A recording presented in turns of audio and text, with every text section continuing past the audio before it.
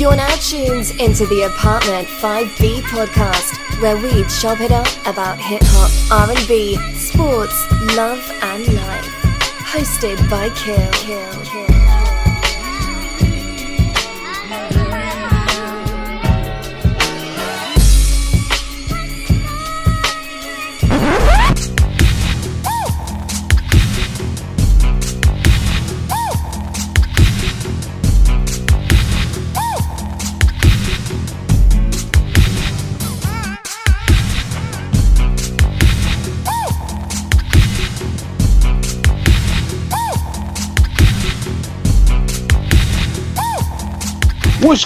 What's good? You are tuning Apartment 5B, hosted by your man Kill. Got my squad with me in effect with today. As always, Porsche, little sis, what's going on? Not a whole lot, Kill. How are you? Everything is dope. My brother, burn out to ATL. What's going on, good brother? Glad to be here, ready to rock. All right. JR, the R&B guru. What's going on, good brother? What's going on? Got a nice after work drink. I'm ready to go. I know the red cup is there. You good to go? Got my brother Amir out of Mount Vernon. What's going on, good brother? What's the word, man? I'm chilling. Everything like that. And for the first time chopping it up with us, I got my guy Jamil Honesty. What's going on, good brother? Hey, salute. What's good, man? Everything is good, man. Everything is good. As always, I got to salute my favorite album of 2021, Amir and Pete Rock, 21 grams. If you don't got it, go grab it. Got the ill red vinyl out here, so that's definitely official like that. So definitely go support that. As always, let's jump right into it. You know me. So this week's show is about 5 times that hip-hop and R&B, if people have them, that 5 times that something in hip-hop broke your heart. Now let me break that down to where it came from. I was chopping up on the timeline. Last week's show, the 88 show, has been an incredible show. So much interaction on the timeline about memories and albums and just everything like that. And one of my guys hit me and was like, yo, y'all ain't mentioned the Steady B, Let the Hustlers Play. And I was like, ugh, that's a thorn in my side right there, because of Steady and Cool C and the whole bank robbery and killing the female cop and everything. And I was like, yo, that right there is a time that, like, my heart was broken. You know what I mean? So thinking about that, I was like, yo, let's chop it up about that. You know what I mean? For people watching, I told everybody to try to, if you can, keep it to a maximum of 2 deaths, because truth be told, anytime somebody passes away in hip hop or R&B is a time, your heart could have been broken or anything like that. So it doesn't have to be super duper serious like a death. It could be a crew breaking up. It could be different things. So I'm intrigued about that. But to kind of touch on a little bit more, because my guy really didn't get it. Like, damn, that really fucked you up like that. I'm like, me being from Philly, Steady B for me was kind of like what I would say like Nas is for somebody from Queensbridge. You know what I mean? Or what Heavy was for somebody from Mount Vernon. Like, you know what I mean? Like, it just, and I remember that day being in Philly and you hearing about the bank robbery. I mean, it's literally like if you watching any of them heist movies, The Town or Set It Off, like all day on TV, it was just like, yo, bank robbed, black female cop shot. And it's just like, damn, like, yo, that's crazy. Like, yo, niggas is wilding out here. And then around maybe 6, 7 o'clock, I remember it being like, words started getting in the air, like, yo, it was Steady B and Cool C. And it's like crazy. Like, yo, you serious? Like, and I'm sure anybody who wasn't from Philly just got the news all in one bundle. Like, yo, this is what happened. Whereas like we're getting the news like hour by hour, and it's just like, yo, you gotta be kidding me. Steady B and Cool C did what?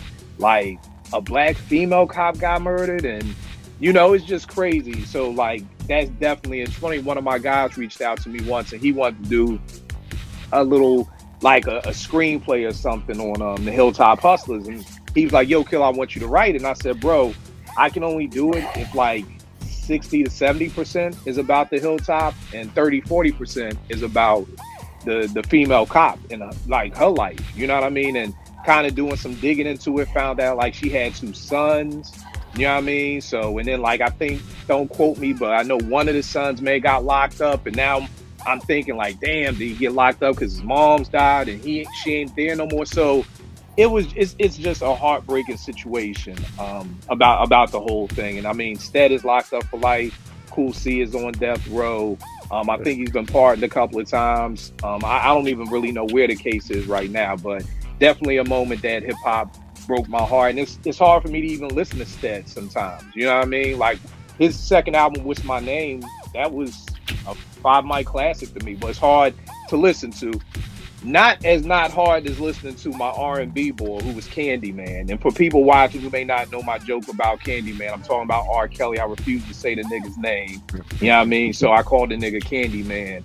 But it's the same shit. Like that's heartbreaking to me. Like, yo, that was my guy. Like when 12 Play came out, my nigga, if you was in college, if you was smashing, like 12 Play was the soundtrack. Like that was across the board one of the greatest albums. And I mean, just to hear the allegations, then to see all these R. Kelly documentaries and how many lives that this dude, like literally, like I don't know what spirit that is, what demon that is, I don't know what it is, but that's just increasingly heartbreaking for me to know. From number one, working with teens, number two, to having a daughter.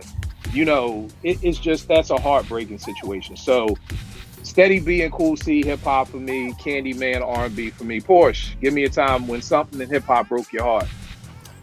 Okay, I think everybody in the English-speaking world is going to expect me to say this, and it's the RZA flood, the first one, and that one because obviously we like a lot of dope beats were lost. Meph's album was affected, Inspector Deck's album was affected, and we will never know what could have been or would have been if that had never happened. And I think it was like when that came to light, because obviously it took time to get to know that. That's when I was like, oh, it was just such it was so deflating, you know, because you hear what was on 36 Chambers and then you think like, damn, like it could have been that much, those albums could have been that much better. So for me, it was the first RZA flood.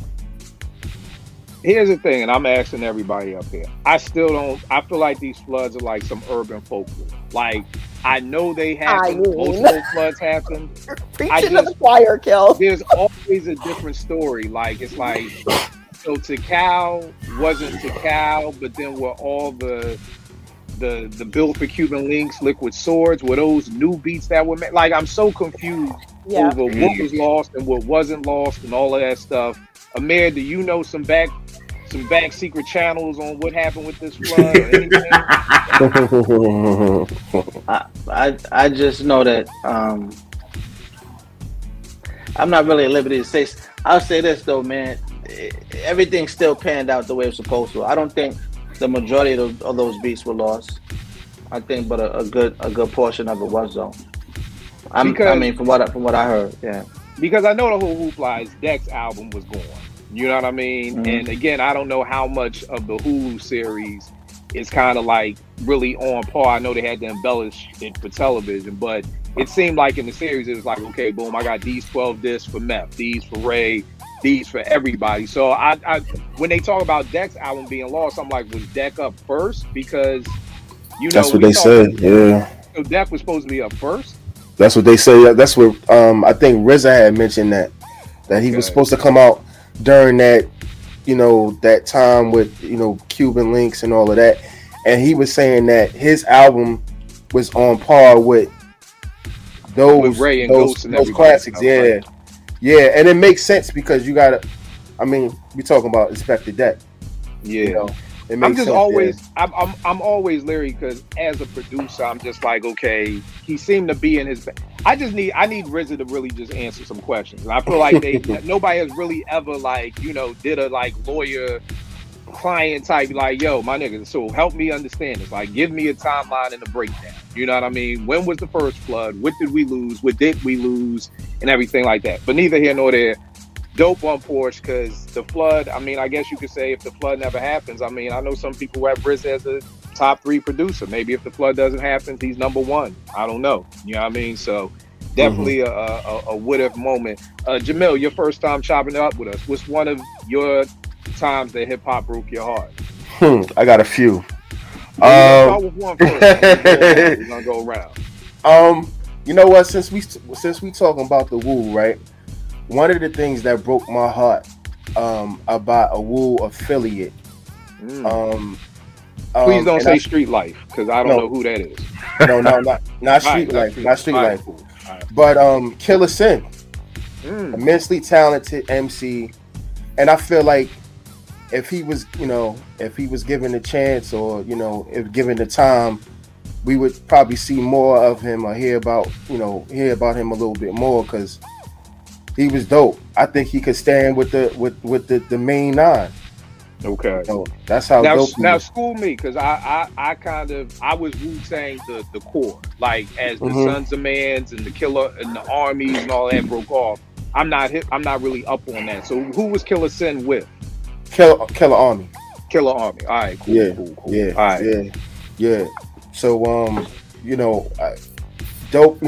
He caught a case. He caught a murder charge or whatever. So he's gonna be locked down for a minute. You know what I mean? But just me being a dude from Staten Island, so that's home for you. That's home. Yeah, Wu-Tang is that's my heroes. You know what I mean? Those are my heroes. So it's like with Killer Sin though, man, dude is nasty. Always has been. You know what I'm saying? Right. And it kind of hurt me to see that we probably not gonna hear nothing else from him. Right, because he locked down or whatever. Decisions made. Life happens. People make decisions or whatever. I'm not judging, but it's just it's hurt. It's hurtful, man. You know what I mean? Nah, I definitely feel you. I definitely caught up in those situations. No doubt. Vern, what you got? Hip hop, R&B, both? Yeah, okay, I'll do two together. But I got a Wu affiliate, but I'm gonna save it for my honorable mention because I didn't think about it till y'all just started talking. But hip hop, first one for me, I caught it as I was watching his documentary series, Kanye West. That was on mine. Like I remember, I didn't know who the dude was. I was working, and the dude was like, "Man, I know you would like him. Here, take this CD." And when I heard it, it was like hearing native tongue again. You got to think about what was going on in hip hop at the time. So to hear a backpacker dude, or like kind of everyman type dude, to come out and do what he did and go on a nice little run. The heartbreaking thing is, after 808, I've never heard anything from him, and I'm cool with that because I don't rock with him. Period. I don't care what y'all tell me his stuff sound like. I don't rock with him. So heartbreaking, I don't know, but disappointing definitely.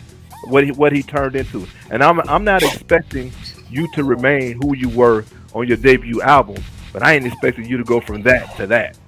So tell me this: is there something that happened where you're like you don't even listen to dude? Like you don't like?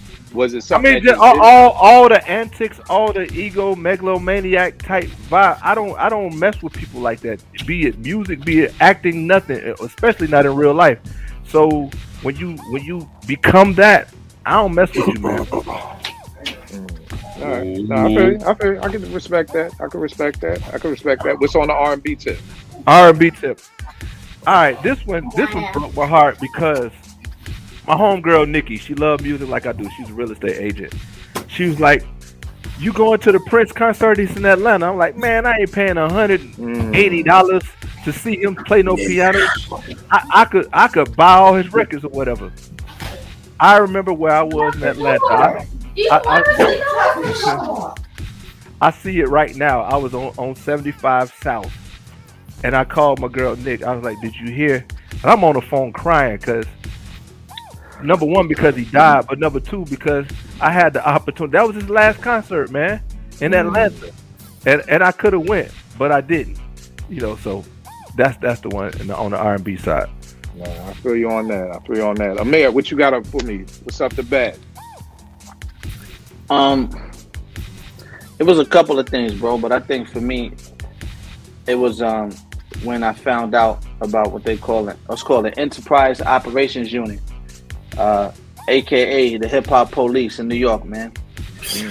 That shit was when I what I'm saying. So for me, and they was creating like this rap intel unit.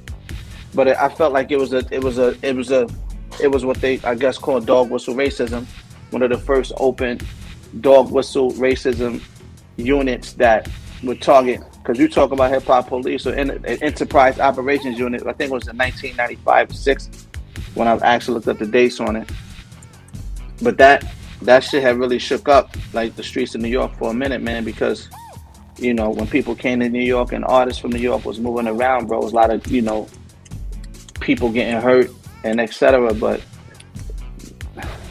it was supposed to be collecting like gang intelligence, but then they was trying to weave in, you know, how the streets and hip hop kind of have this this thing in harmony with each other. So I feel like, to me, that was one of my most heartbreaking moments. I'm like, damn, you got police in the streets and police in hip hop. This is crazy. So, you know, where do we really go in the sense of like, even, and that was super political too. So just to show more control and restraints on artists and men of color as a whole, even in our creative zone. I gotta look it up, but I got a book on the hip hop police, like that I read years ago. That was like you said, crazy to really believe that there was really like how they got a gang task force, like it was a hip hop task force. You know what I mean? So I definitely feel you on that.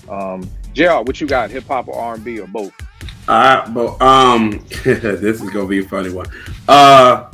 When I heard Ether for the first time, that was heartbreaking because your man. It was heartbreaking because I'm a Brooklyn head. Even though, you know, Nas is a favorite MC, when you around a lot of Nas fans and they know you from Brooklyn, and we're hearing this, and all eyes is on you, what do you say?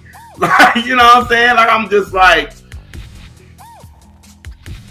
yeah, you can't. Not too many people could say much after Ether came out, man. Right. So I'm sitting there, and then, you know, Flex is just like dropping straight bombs on this joint. So I'm just like, and I'm like, y'all, I am a Nas fan, but they like, this your Brooklyn dude. So it's like, it was very heartbreaking. It was very heartbreaking being in front of that, and it was nothing I could say. It was just like, yeah, go listen to Takeover after this. No. You know what? Let me ask y'all a question. Do you think at that point in hip hop, because I think that, well, I know there was a point in hip hop where people just stopped caring. You know what I mean? And what I mean by that is, we talk about in the 80s, if you lost the battle, it was a wrap, your career was over. You know what I mean?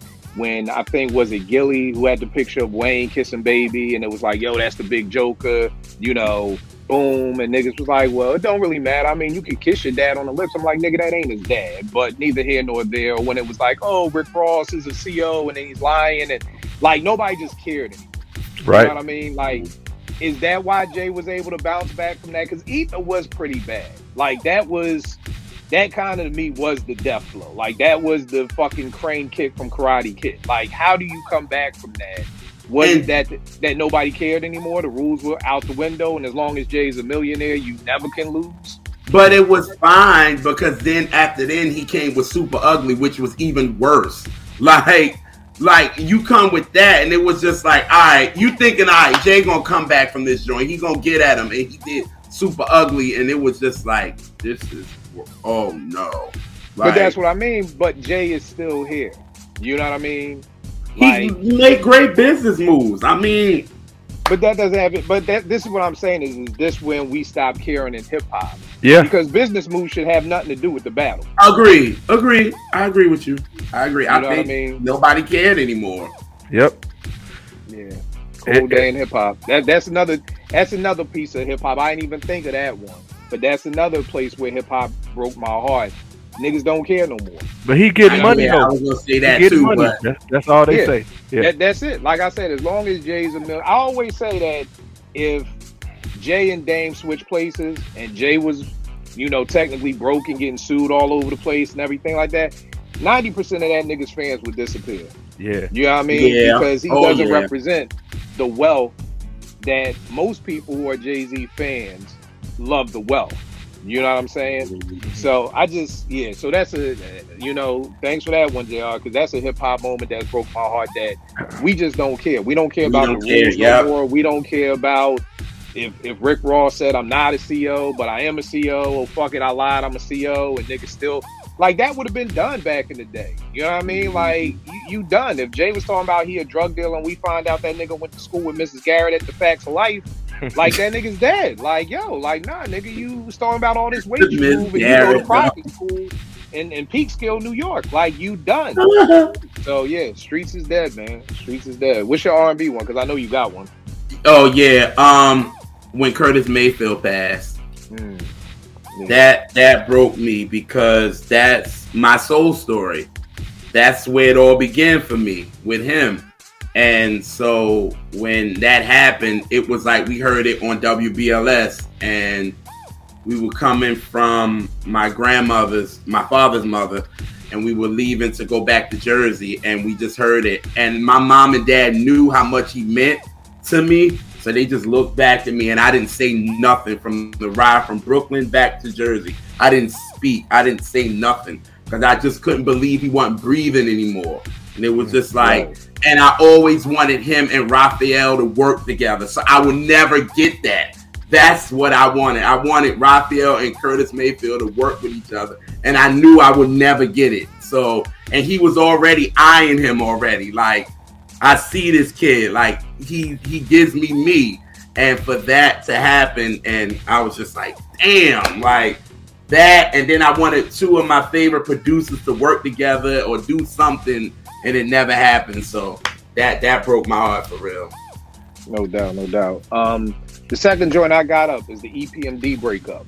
Yeah, you know I mean, again, this is pre-social media, this is pre-Twitter, so you're hearing rumblings and magazines and on the radio about Eric set Parrish up to get robbed and had people run up in Parrish's crib and, you know, duct tape that nigga and all this stuff. And it's just like, yo, are you dead ass? Like, E did that to P? Like, yo, this is EPMD, you know what I mean? And then that just was the breakup of the Hit Squad. I still remember reading that issue of The Source where everybody at the Hit Squad was like, they had to picture them from the back. And it was kind of like, yo, this is it for the squad. And it was just like, damn, how, like, what happened? And I don't think to this day, through all the, what's that joint that comes on TV1, JR? TV1, I mean, yeah. Unsung. Like, you know, like, they never really speak on it. You know what I mean? Like, so again, I was going to ask y'all, do y'all, like, actually believe that happened with him setting, you know, what's the name up? Like, I don't know, like, because I asked my pops about it, and my dad is like, he was like, something about it. He was like, something fishy. I mean, P said that word got the air that it was Eric. I mean, you know what I mean? Like, the dudes who did it or whatever, I forgot what the situation is that it was Eric. And during the whole time, it was like, yo, I'm not going to break up because we on this Hit Squad tour, whatever. But I'm just like, yo, how do a nigga rob you? You know what I mean? Have you taped up on the floor? Nah, dog. Yeah, like, and I'm on tour with you like that. Yeah. Like, I may love all of y'all to death, but if Vern fucking get me robbed, the Apartment 5B, the tour over, like, you know what I mean? So, I don't know, and then nobody's ever really spoken on it. Like, there's always so many rumors, especially then with one about Eric where he had to jump out the window or something, or some crazy stuff. So, to this day, and it was around that same time that Eric moved to Atlanta. And opened up the Rim Shop in Atlanta and really set up shop in Atlanta, and that's when he started rocking with Illegal and Dallas Austin and Darth and all them niggas. So it's like that nigga like on some old fled New York type thing. You know what I mean? So I don't know, but that was my heartbreak with hip hop is EPMD breaking up that whole, and not just the breakup, but the whole your man getting your man robbed. Like, you know what I mean? Like, again, could y'all even imagine word getting in the air like, yo, Vern had killed Rob? Like, nah, dog. Like, nah. Like, that's what it was for us. And again, this isn't Twitter, so we could just go on Eric's social media and see what he's saying and jump on Parrish's social media. Like, we just waiting for the next episode of The Source to come out, or we waiting for an episode of Yo MTV Raps to come out to like get the next chapter of it. And on the R&B front, it was Kenny Green from the intro Dynamite back in 2000. Yes. Just the whole, you know, because even though we're in the 2000s, you know, AIDS still you know, that was around the time when so many people were, you know, dying of AIDS, you know. So it was just like, wow, like it was a wow moment because that intro album, I mean, Vernon and JR are two of the biggest fans of that album that I know. So I don't have to tell them how incredible that album was. So it was not just hearing that he died, but just dying of AIDS. It's just like, wow, that's, you know, definitely a heartbreak. Porsche, what you got up next, miss? Okay, this one is probably the most heartbreaking thing for me ever. Well, you know what? Before you say that, because I want to try to liven up the show a little bit, because I don't want the show to be depressing for people. Okay. Vern, you know that I don't know what people say in lyrics, right? We all know that, right? And after my skit last week with Trading Places, y'all know I don't know what people say in movies also. So I'm up at 2:30 last night watching YouTube. Somehow, miraculously, Beat Street comes on, right? So Beat Street comes on. We all know the opening scene. Kenny, you ain't going nowhere until you bring your records home. So y'all are with me. So they're walking out the door, and Charlie and Lee's mom comes in, and Charlie says, we're off to work. And then Ramos says, it's party time. And she says, which one is it? And Kenny says, it's both, right? Do y'all remember this? Yeah. I was 30. It's been all my life. Let me tell you what I thought she said. Oh, God. I thought she said, when Ramos says it's party time, I thought she said, well, where's Lee? And I thought Kenny said, he's in his boat. And I don't know why I thought there was. I'm like, where's the boat? Where's in the South Bronx? Where the fuck? I know it makes no sense. Only but you. Years, Only you. I really thought it was like, well, where's Lee? Well, he's in his boat. And then they just kept leaving. And then last night it was like a brain explosion emoji of, oh shit, she's saying which one is it? And he's saying it's both. So really, you don't understand how many people have DM'd me and got at me dying laughing about the Trading Places thing. Y'all know me. I have no problem. Oh, for real? They got you. Yeah. I enjoy it, bro. I enjoy making fun of myself, man. Life ain't that serious. I'm in the hood all day getting That's shot. Real. That's real. I need some laughter in my life. Yeah. I'm sorry, Porsche. Give me something serious. Okay, again, this is probably the most heartbreaking thing for me about like hip hop is that somewhere along the way, people stopped teaching or talking about the elements, the foundation of what created hip hop. And that to me, like, I try not to think about it so much because, I mean, I've told stories on episodes before that as a kid, I used to watch the train come through the city that I grew up in. And because we were the primary exporter of grain. So we had lots of trains coming through the city all the time.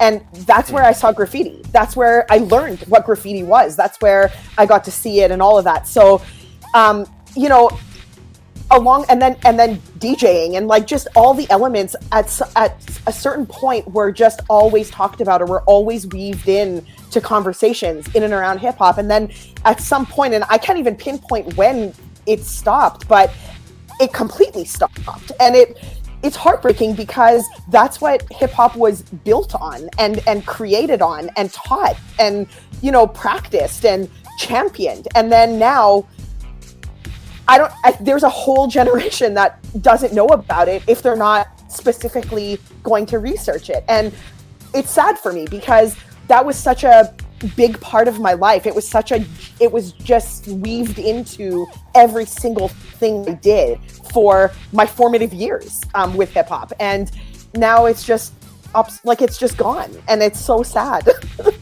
I'm going to start crying. Don't cry. I'm not going to cry. I'm okay. I would say to answer your question of how or when, I think it just happened throughout time as things started to get played out. You know what I mean? So after a while in New York, and I'm sure America speak to this too, is just about the graffiti laws were changing. You know what I mean? Different things like that. So you basically wipe out graffiti on the trains. Eventually, hip hop got too hard to even dance anymore. You know what I mean? We didn't need the Scoob and Scraps. We didn't need the Chosen Few who were G-Raps dancers. Heavy D and the Boys, eventually dancing got played out. You know what I mean? So now all you can do is a two-step. So now there's no breaking. You know, eventually I always say the invention of the DAT got rid of the DJ. because when you could just get your DAT tape and give the DAT tape to your sound man, that got rid of the DJ. So at the end of the day, it's kind of just like, there go 3 of the elements, wiped out. And the only thing left is the music. So I always say that most people fall in love with hip hop at 10 years old. So somebody who's 10 in 1994, 10 in 1990, you don't know nothing about breaking, graffiti, or really DJing is still kind of there, but it's like slowly but surely getting phased out. Which I want to shout out Tracy Lee's wife, Lori Nelson Lee's Hip Hop Don't Stop book. And one of the things I love about it is it says, my daddy says hip hop is more than just music, it's a culture. And I think that that's so huge for kids to read a book like that and to have that seed planted, to prayerfully have that kid then say, well, what's a culture? Or what's, talk to me more about the culture. I was saying how this book may only be no more than 14 pages, but if Naomi was still a little kid, or when I'm with my nieces and my nephews, each page is going to be a day, because we're going to dive into everything that they're saying. So I think this, again, is a great place to start that, because you're right, Porsche. To me, like I said, if you're 10 from 94 on, you have no idea what breakdancing is. You have no idea why it's dope. It looks corny. Niggas are spinning on their heads. What kind of nut ass shit is that? Like, you know what I mean? Like, I get it, but that was the culture. You know what I mean? Yeah, no, I hear you. But what it is, like, my only thing about that is, you're absolutely right, and I definitely see it. It's just where I grew up was, again, like I said, it's Fargo, North Dakota, like 4 hours up north from. You're from Fargo? No, I'm not. The TV show? Oh. No, like Fargo, North Dakota, and then across into Canada. Okay, that's where. Okay. So imagine it's the same demographic, it's the same population as Fargo, North Dakota. But I somehow learned, as I was learning hip hop, I was learning the elements. So it's kind of annoying, or I guess kind of frustrating, to hear that it just got lost along the way because this happened. And I didn't move to BC until well into the 90s. So this was happening throughout. So I don't know when, as like old heads or whatever, we stopped talking about that. And I guess it's sort of like a supply and demand. If no one's really demanding it, no one's really supplying it. So I guess it's one of those things. So, but anyways, that's the absolute most heartbreaking thing for me in hip hop. So here's the thing. Let me ask a question to everybody. EPMD was going on tour last year. They weren't taking Scratch. He felt some kind of way because he felt like he's part of the group. Truth be told, I never looked at Scratch as part of EPMD. I looked at him as he was the DJ, but I don't know. I just never looked at them as EPMD and Scratch. Do you think they should take him out on the road because they're hip hop, they're the DJ? Like, Vern, what do you think? Do you take Scratch? Yeah, I mean, you got to have a live show. It ain't like Eric and Parrish out there, doing scoop and scrap dance moves. So yeah, I think you need to take that DJ out with you for your live performance. But that's just me. All right, Jamil, what you think?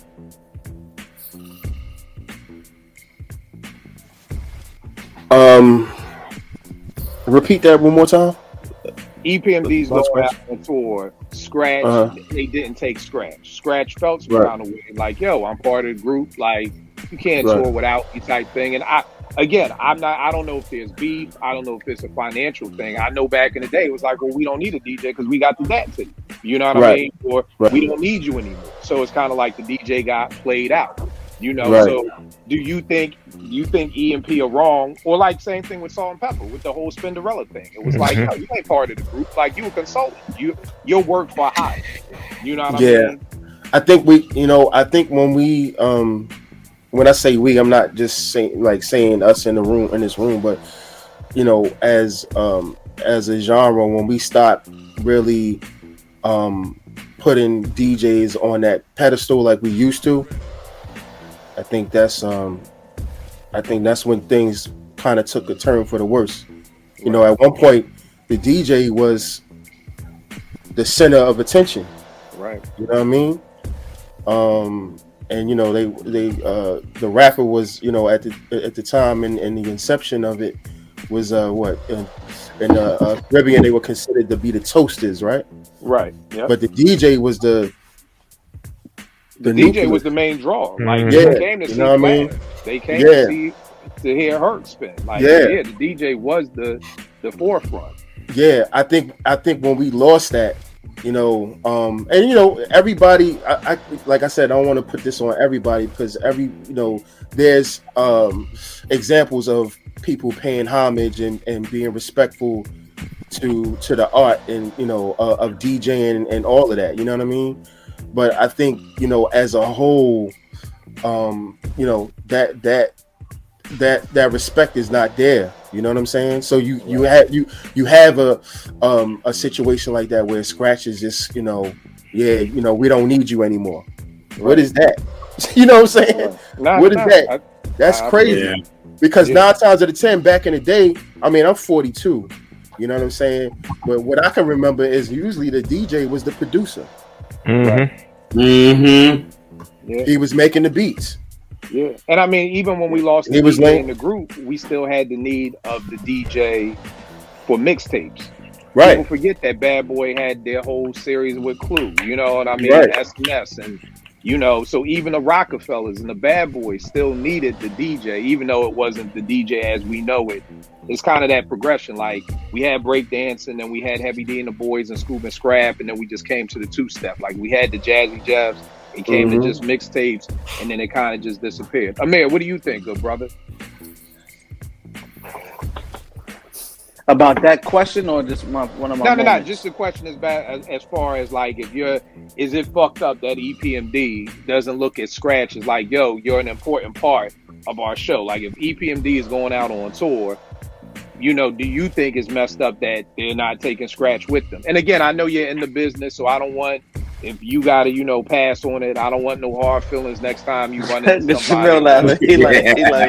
Now I'm dead ass. I'm like, I understand the game. That there is a moral and ethical dilemma with that. The way I would measure it, but if that man is not able to. It's the hip hop, it's the music business, it's not the music friendship. Right. And I think sometimes people get that confused. So if Scratch wasn't able to negotiate the terms on which he could go on the road or whatever, whether it was per diem or I'm gonna take a cut, because of course you want to get paid, right? So if they're getting paid X, Y, and Z per show, and Scratch, I remember, I won't say who, like years ago, I'm gonna say over 10, right? When somebody asked me to go on a road with them, they didn't have per diem for me, right? I said I'd rather stay in the hood and just sell some weed or some shit than to go out in the summer to fuck around, and be on the road with niggas and not get no bread. So I said, it looked cool, but I wasn't about to take that chance. So I understand if Scratch had his paper up, or he was able to pivot that into other business for himself, then yeah. But if it wasn't lucrative, I would suggest that he learns how to, and not just them, anybody learn how to posture their business and not their friendship, because clearly, there wasn't, those lines are blurred. And if the parameters of your friendship are not defined, somebody feeling disrespected is inevitable. Yeah. Nah, good point. All right, no doubt. Jamil, what's your next time that hip hop broke your heart, good brother? Oh man, this might be a little petty, but I'm gonna just put this out here. The miseducation of Lauryn Hill. I'm not mad at that. I got that on. I ain't mad at that at all. And I'm gonna tell you why. Not because it's not a great album, because it is. But prior to that, you know what I mean? We were reading articles. We were reading The Source, and she's in the studio with Primo, and she's in the studio with this one and that one. You see her pictures with Q-Tip, right? So I popped the tape in. The first song, okay, she's singing. All right, cool. You know what I mean? Second song, she's singing. All right, cool. Third song, she's singing. I'm like, yo, what the fuck is going on? You know what I mean? Excuse my language. But it was like, we wanted a hip hop album from Lauryn Hill, right? Yep. So it took me, it was a bittersweet kind of thing, because I was upset at the fact that it wasn't her spitting on the whole album, but it turned out to be one of my favorite albums of all time. But that's one of my joints where kind of broke my heart at first. Nah, I feel you, bro. I had Lauren in 3000 down. As you know, I wanted hip hop albums from both of them. And same like you. Love Miseducation, love The Love Below. You know what I mean? But I wanted those hip hop albums from both of them. Right. When they both were like in their bag. Like I know 3000 now because that Love Below had to be like what, 2000? 2003. 2000. Okay, 2000. Oh, 2004. Yeah. So 2003, like, right? Is it 2003 or 2004? Okay. Yeah, it ended up 2003. Yeah. So just the fact that now I know 3000 don't want to make no album. You know what I mean? And I don't know if Lauren want to make no album. And I ain't mad at them. Like I'm not one of those people who's like, I don't want you to go do something you don't want to do. Right. I just wish we could have got a hip hop album from both of them when they wanted to still make music. That's you know right. what I mean? Because I wish so. Nah, bro. You in my head on that one. I thought y'all was going to head up me, man. That's valid. That shit is on my list, bro. Like, but this is one time that me and my mom kind of went back and forth with, because when I heard the Miseducation, I was expecting a hip hop album too. But she was like, but wait a minute. Lauren was singing and spitting on the score and the album before then. So she was like, you really wasn't expecting this? Like, she was like, the artistry of her. You knew she was singing on the first album, she was singing on the second, and she was spitting on both. So you didn't think you were going to get this from Miseducation? I'm like, but no. I'm like, again, but see, that's like, the thing. like I don't feel like she was really singing on the score like that. She was spitting more than she was saying. I mean, what? The Killing Me Softly? Other than that, she's also like, right, like she's singing like she one was of the singing books. chorus. So I don't know you singing a chorus. Yeah, it was kind of like her act. Yeah, it was like part of her act. Like when she would do like flex freestyles or whatever, she would, hey yo, 1, 2, 3, and then she would go into her verse. You know what I'm saying? So we would be like, we wouldn't pay attention to it. What shocked us, what shocked me, I mean, I was in high school at the time. I remember I was in a hack. I was in Baltimore. We call them hacks. I was in a hack, and Killing Me Softly came on. I was like, oh, that's Lauryn Hill? Like, I was taken aback. Like, I couldn't believe it. You know what I mean? It was her singing, and she sound good. But that was the first time, I guess myself and my generation really heard her sing like that. Unless you looked at Sister Act, but I wasn't paying attention to that. And to this day, I still have never seen Sister Act 1, 2, 3. I don't know none of them. I have no urge to watch Whoopi Goldberg again. So I'm not even jumping Jack Flash. I probably saw that whatever year it came out and never went back to see it again. Like Whoopi, I'm still wondering how she got naked pictures of God and how she's still relevant to this day. So right. Yeah, I don't get Whoopi. Vern, what about you? Hip hop, R&B? All right, I'm gonna go hip hop, and it's a shame that it's still going on. There are, I would say, 2 generations of hip hop fans who really don't understand the greatness of De La Soul, because that stuff is not streaming. They made this big hoopla to that do, was on my list, and we still don't have their stuff streaming. What are y'all doing, man? I mean, y'all. That's what I mean. They're on my wall. Y'all know that right there. Yeah. The kids need to know who y'all are and understand y'all greatness. Great body of work, but it's not accessible. So that's what one I would say. I don't know if it broke my heart, but you get my point. Right. Yeah. One of my favorite songs from them is Jenny. Yeah. Yeah, that was my joint. Yeah, Jenny. Yeah, that was my joint. The first song I ever heard by De La. Yeah. Let me ask this. Do you think if it was on streaming that this younger generation would know? Well, more of them would. I mean, shoot, I'm pissed because I can't get their stuff. I want their soul is dead. So this stuff didn't. I thought they won the battle. They was on Teen Titans and all that. They did, but it still ain't streaming. They were supposed to do November of last year. Yep. Yeah. And that's like that's been like a 20+ year battle, right? Yes. Yeah. That's crazy, man. Yeah, but I mean, I definitely do wish more people would kind of know they lie. But I mean, I think it's kind of like too, man. Like I always challenge this old head, man. We got to find some kids and we got to school them, man. We got. I can't school them if I can't play their stuff myself. Cause I'm gonna send you the MP3 files. You can just save them to your phone, bro. All right, do that. So you could definitely hook your car, your phone up to the whip and everything like that, man. Do that, please. Yeah, no doubt. But you got an R&B joint? I don't have a lot of them, but I would say I'm from Gary. Michael Jackson to me wasn't just Thriller and Bad and stuff. Michael Jackson to me was I Saw Mommy Kissing Santa Claus, Give Love on Christmas Day. I'm going back to Indiana, looking through the window.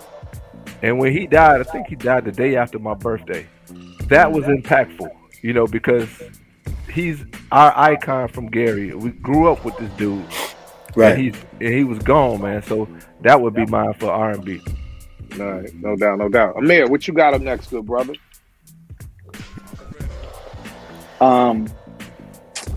Yo, it's bugged out, man. When I saw Sticky Fingers get beat up by the white boy on MTV, man, it's crazy.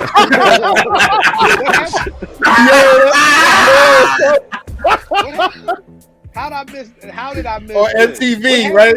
On MTV, I remember that. He got beat up by a white boy. I thought one of y'all was gonna say it. What happened? Y'all gotta give me the background of this. Like, and we talking about the whitest dude you could find too. Oh my goodness, man. Yeah, they whipped it. He ran. Like he was in the ring running, bro. It's crazy. I apologize. This was a boxing match? Word on MTV, bro. I'm about to pull this shit up right now over here. Let me pull up the tab over here. Because I don't understand how niggas will tell me about everything else, and I've never heard about Sticky Fingers. That was funny because all the rappers was like, we got Sticky. X was on there like, I got Sticky, dog. I got Sticky. I'm like, nah, this nigga got. This is After this is over, I'm definitely watching this. I gotta pull it up. I don't understand how nobody has ever told me about Sticky taking an L on MTV. Oh yeah, that was big. Oh man, that's crazy. That's crazy. And what year? Hold on, what year is this from? I want to say like 99. 1998. Oh, okay. Wow, that's crazy. Damn, man, I didn't even know about that, man. Yeah, son was doing the rope-a-dope. Oh man, that's the herpes, man. Because you had the fucked up part was you had Jamie Foxx and Don King saying, "Yo, Sticky, you got to get up out of there." I can't wait to watch this tonight. This is pure comedy. Oh yeah, you gonna get a good laugh. Okay, you gonna bug out, yo. Because how can you come back from that, son? Like you can't be on no rah-rah after taking it out. There was no more albums after that. I don't think. No, he did drop his album after that, didn't he? I don't know, Porsche. When did that Kirk that album that y'all love? When did that drop? Was that like the autobiography of Kirk Jones? Yeah. Oh shit! I would have to look it up. 1999. All right, so I guess he did come back from it then.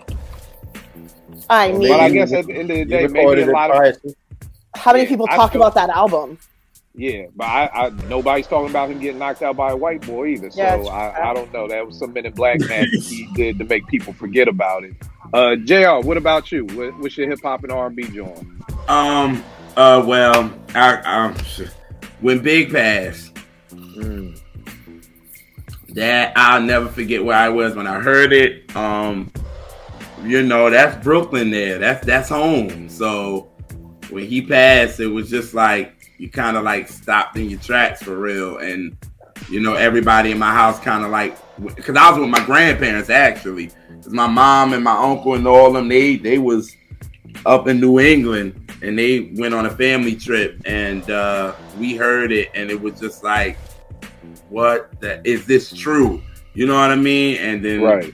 It was kind of heartbreaking because it was like, we got one album. You know what I'm saying? Like, we got one album from this dude. And he about to come out with Life After Death, but it's like, we got one album from this dude. So this is all we're gonna get. We can get a little bit of conspiracy, the couple of features that he's on and all this kind of stuff. But what else are we gonna get? You know what I mean? So that kind of hurt. And what's your R&B joint? This one is gonna be in 1996. This hurt me when the breakup of Mary and Puff, because I was worried. Because as a Mary fan, I was like, what is she gonna do? This has been her. You know what I mean? Like, as a fan, it's like those two was together. So when you heard that they weren't working with each other no more, it was like, well, where's she gonna go? Chucky blessed her. Like, she's part of that. So who's she gonna work with? You know what I mean? The only one you knew that she worked with was Babyface, and it was like, okay, but where is she gonna go? I was just like, oh, like what we gonna do? And we are now in 2022, and she just released the new album, so we good. Right. I guess we're good. It's fire, by the way. Watch it. I caught that. Watch it. I'm not a fan. It's fire. I like it. I can't rock with it, bro. Yeah, Kiko does not like it. I'm not.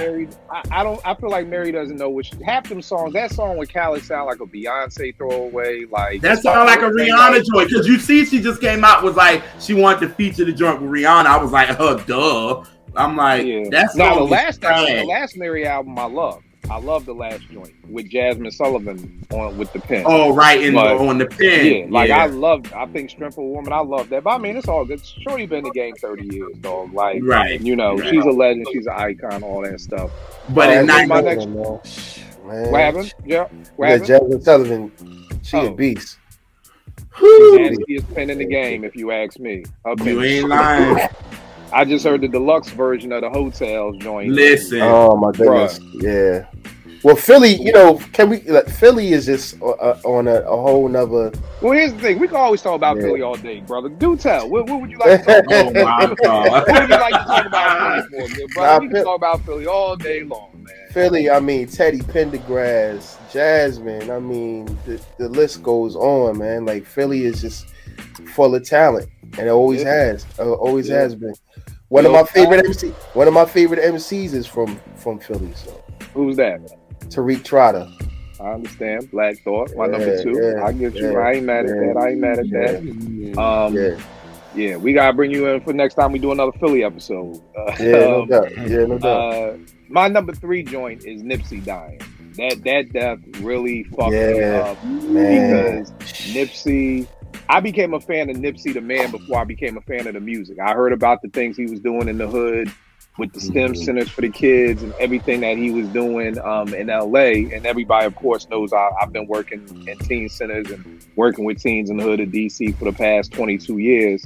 So it's just like, I remember that day I was leaving the house and I was watching YouTube. It was him and Lauren London doing one of them GQ things where they're like, how much do you know about me type thing. And I've never done that whole I fuck with celebrity couples, but I fuck with Nipsey and Lauren. Like, I was like, they seem like a cool ass couple. They seem like they'd be chill as hell to just hang out with. So I'm watching and I pause it because my man was having the anniversary dinner at his crib. So I was like, I'm gonna come back later and finish this. And I'm at the dinner and my phone is blowing up and I'm just like, like that's crazy. And it also made me move differently out here in these hoods in DC because I'm like, damn, Nip got murdered in his hood, like outside his store. Like, I've always kept an account. I don't care how much love niggas show me out here in the streets in DC. I'm from Philly. Like, I'm not from here. I'm still an outsider. And it just made me move differently. It made me watch what comes out my mouth to my teens. It made me watch how I talk to certain people because I gotta understand that at any moment somebody could just be like, fuck Kill. You know what I mean? One of my young boys was disrespecting one of my girls. I pulled him up, roughed him up a little bit or whatever. And like, God put on my heart the next day, like, go apologize to Shorty.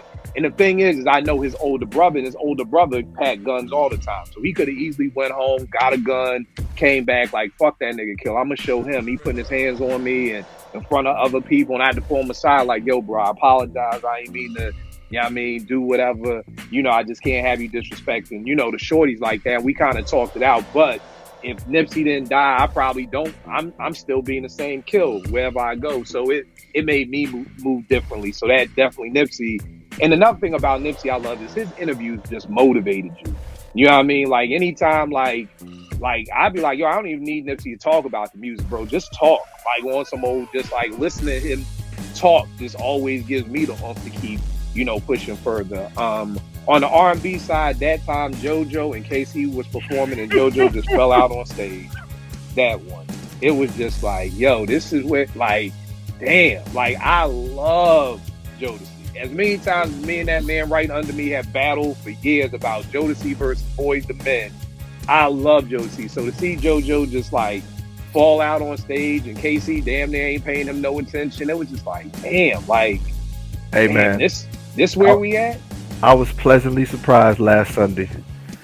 Jodeci rocked. I ain't gonna lie. They surprised me. Yeah, we going to the show here in DC at the end of March. So I'm definitely looking forward to that. But that was definitely a heartbreaking moment because I fucked with Jodeci hard body, and to see him like go out like that, it was like, damn.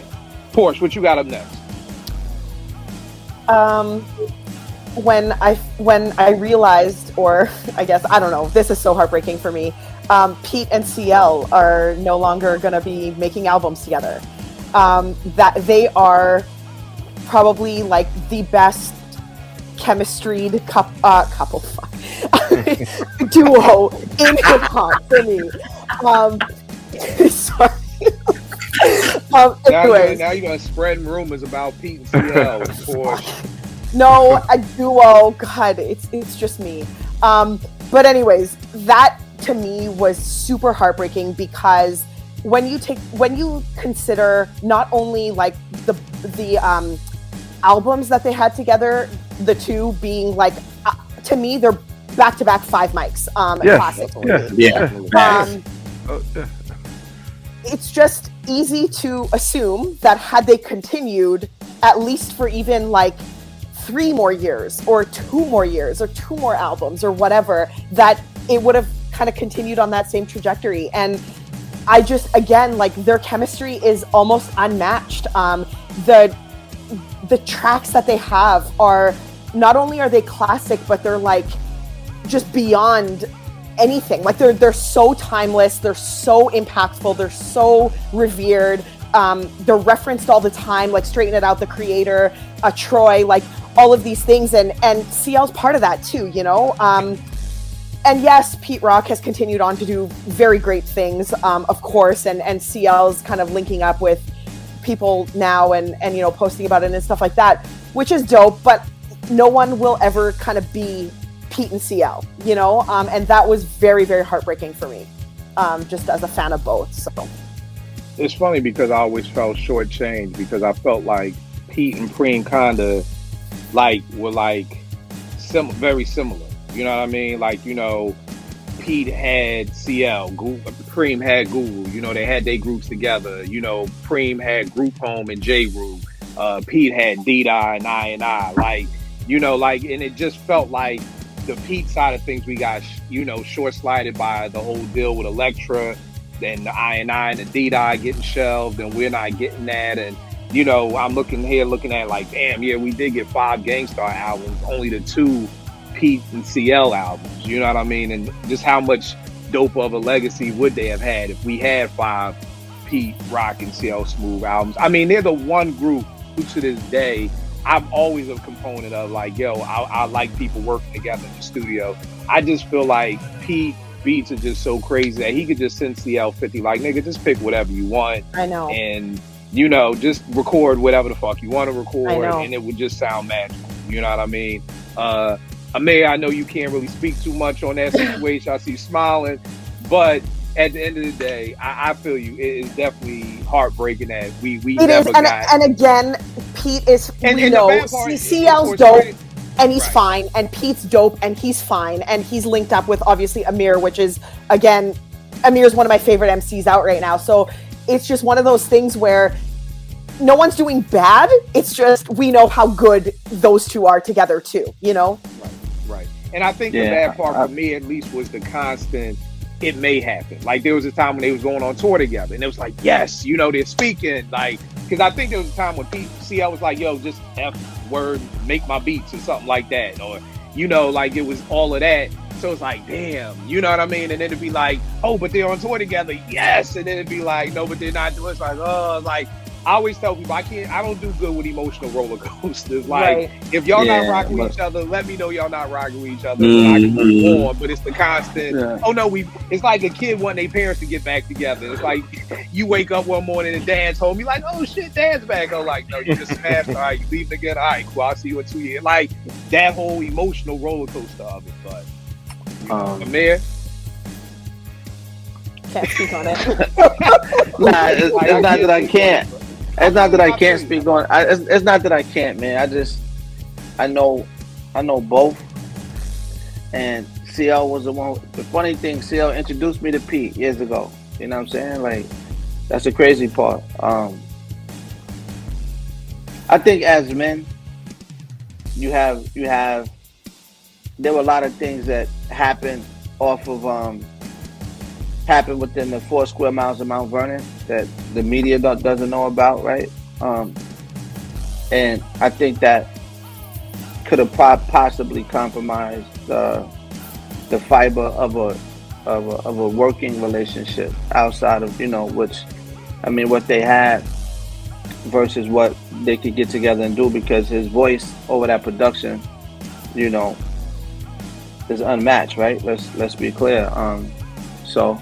But I don't think it's an issue of them not being able to work together. I think it's just, you know, as time passes and, you know, you got 2 grown men now that are at a certain stage in their life, and, you know,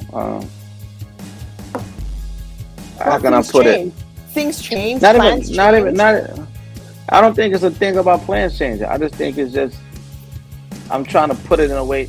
You just have things that happen, man. Some things that you just can't get past. You can't rinse or wash over. You understand? Yeah. Like, so, yeah. And you know, because, you know, things that were said publicly and also things that were said privately. You know, right. But the people who know what was said publicly, you know what was said, and right, and things that were said privately, if you don't know, then you just don't know. But it's not one of those things that you can just glaze over and be like, yo, let's get in the studio, right?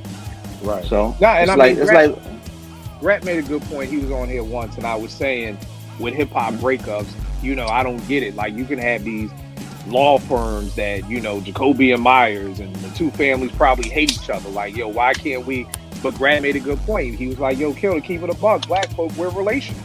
You know what I mean? It's hard for us to do business with one another if we don't fuck with one another. Like, maybe white folk can do that with no problem. Right. And I'm like, Brett, great point. I never thought about it like that. You're 100% right. Like, if me and Vern are making billions together, but I screw him over, it's like, well, yeah, like, I can't work with Kill no more. I can't trust him, you know, so I'll just make billions instead of billions. So that just put a whole lot of things into perspective for me, that you're 100% right, that it's hard for us to gloss over you saying something to me or doing something to me. You know, it's easy for us as fans to be like, come on, get back in the studio, you know, like, get past what he said. But it's like, nah, nigga, you ain't get past what your pop said to you last year. But you telling me to get over something else. But nigga, you got your shit with your family, you know, with your friends.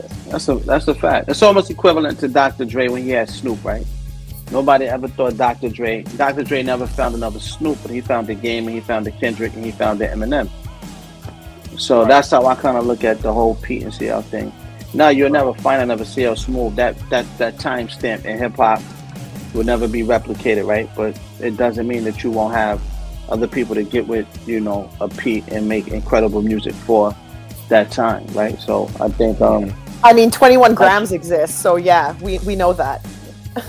Yeah, I definitely appreciate it, but you know, but Dope Boy Soul, that's all I'm gonna say. You know, it's coming. We know it's coming, good brother. Yeah. Jamil, I need a date. Oh, I'm sorry. I need a date for the drop of Dope Boy Soul. Well, we got to take it easy. We got the drop for Peace Instrumentals, so we got that coming.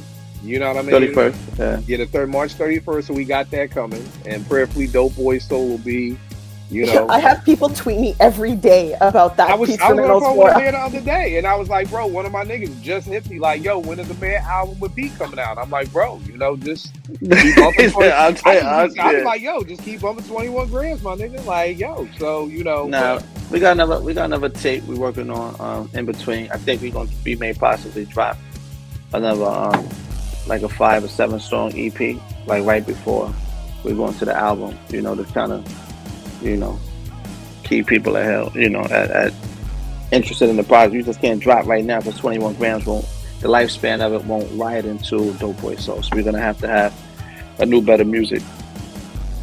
Anyway, the way today's market is set up, that's a fact. No doubt, no doubt. Jamil, what's your next hip hop heartbreak, good brother? Man, you know, I don't want to say you stole my joint, but we were on the same wavelength.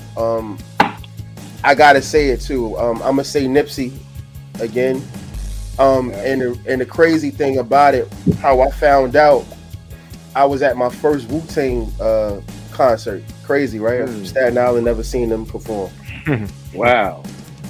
First Wu-Tang concert, and I found out, you know, they announced it on stage that he had gotten shot, and then maybe like 20 minutes later, they said he had passed away. Wow.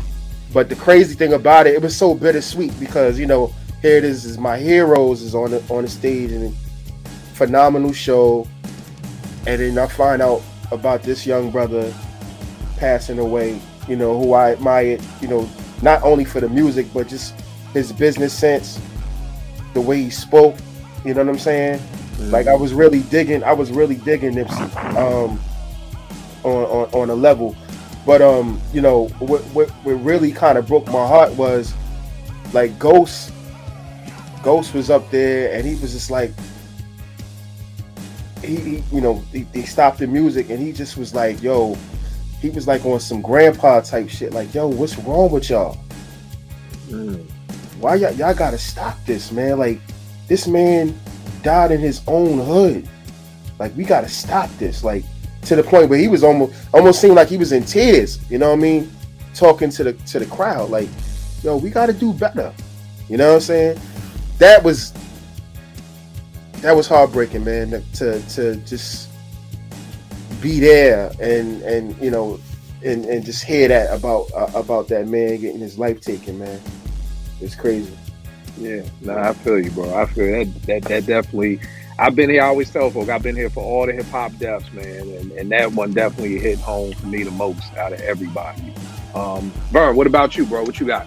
All right, I'm gonna do a combo platter. On my wall. Let me move out the way. Tribe is another one of my all-time favorite groups. I never got to see them live. But a combination of that, Jack the Rapper, the first Jack the Rapper I went to, I saw Phife, and it was like, please, Vern, for the younger generation, what is Jack the Rapper? Jack the Rapper was a convention where like all the labels sent all their artists, they broke, you know, new artists, and then put out, you know, the next albums they were going to drop.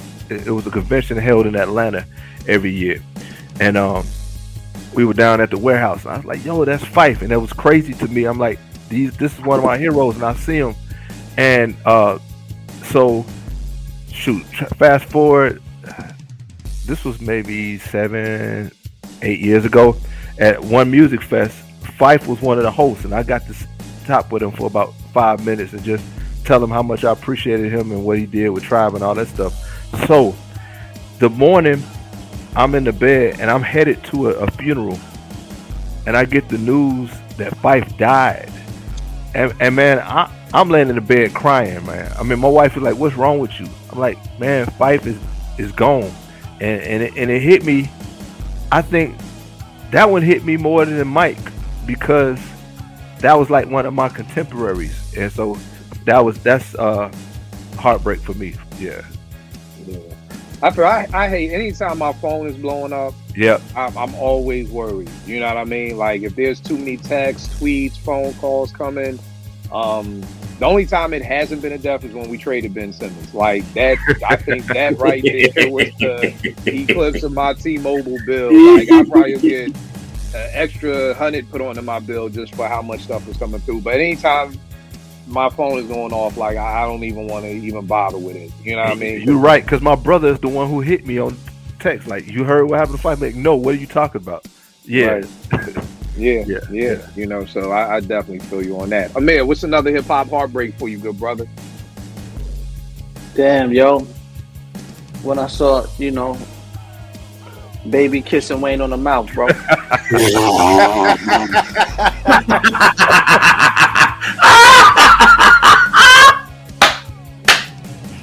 that guy tonight. I'm that guy tonight. You hear me? Yo. Hip hop is done. Nah, but I feel you. Because Guess what I feel you. no, I mean because that's what we talked about earlier. These were the things that let me know that the streets is done.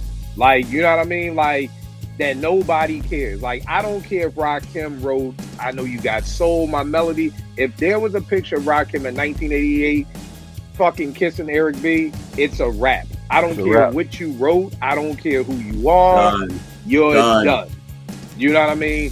And when I saw why... people capping for him, like, yo, but that's his dad. I'm like, well, number one, nigga. that's not. It's not his dad, and I ain't kissing my dad in the damn mouth. Are you kidding me? I can even remember. So, know, the defense of it was just like, yo, Streets is dead. Streets is dead, man. Like, they just are. Because nobody cares anymore, because I want to say it was Gilly who leaked that. Because I know him and Wayne was going back and forth. And I know in Gilly's mind, he's like, this is the big joke. This is going to take this nigga out. His career is done. And I know 50 felt the same way with the Ross thing. Like, yo, boom, big joke. It got the picture of you. You a CO. Rick Ross like, nah, I ain't no CO. Then he's like, oh, shit. Y'all caught me. I was a CO. You know what I mean? And nobody cared. It was just like, okay, cool, no problem. Where I'm like, dog, can I do PR for y'all rappers? Because I easily would have been like, Ross, just flip it like, yeah, I was a CEO. I was the nigga bringing the coke in. And woo. You could have flipped that. You know what I mean? You seriously. Like, nigga, we could have ran with that. Like, I am a people hire me. He said we could have ran with that. I will make your I was bringing the balloons in and all of that. Exactly. We can fix it. I find it challenging. Like, I love a good challenge. I love when I walk into a school and the principal be like, man, fuck Mr. Kilpatrick. Principals have said that shit to me, and I'm like, no problem. I'm gonna get through to you, shorty. Like, I don't know what your beef is with me, but that's like a challenge to me. So yeah, like, yo, we can work through this. Ross, you was a CO. All right, let's flip it like this. This nigga was like, nah, I ain't no CO. A month later, he's like, all right, fuck it, I was CO. I lied, and nobody cared. Like, it's just like, yo, how do you do that? And that's just let me know. So I'm with you 100% on that. Nah, because it was bugged out. It was bugged out to me. I felt like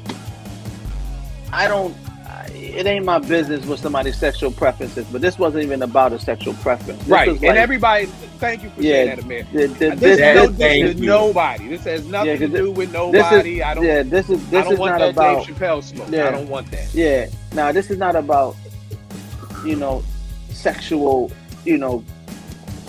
beliefs or stance.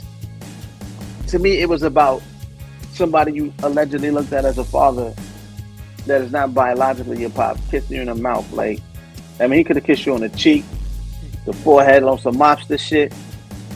But I think when it and remember, for a very long time, bro, that was a hot topic for a while. But it was definitely heartbreaking because you looked at Cash Money as like they was hard or something. Like, they had some of the hardest records for a second. They was on some gangster shit, and when I saw that, it was kind of like.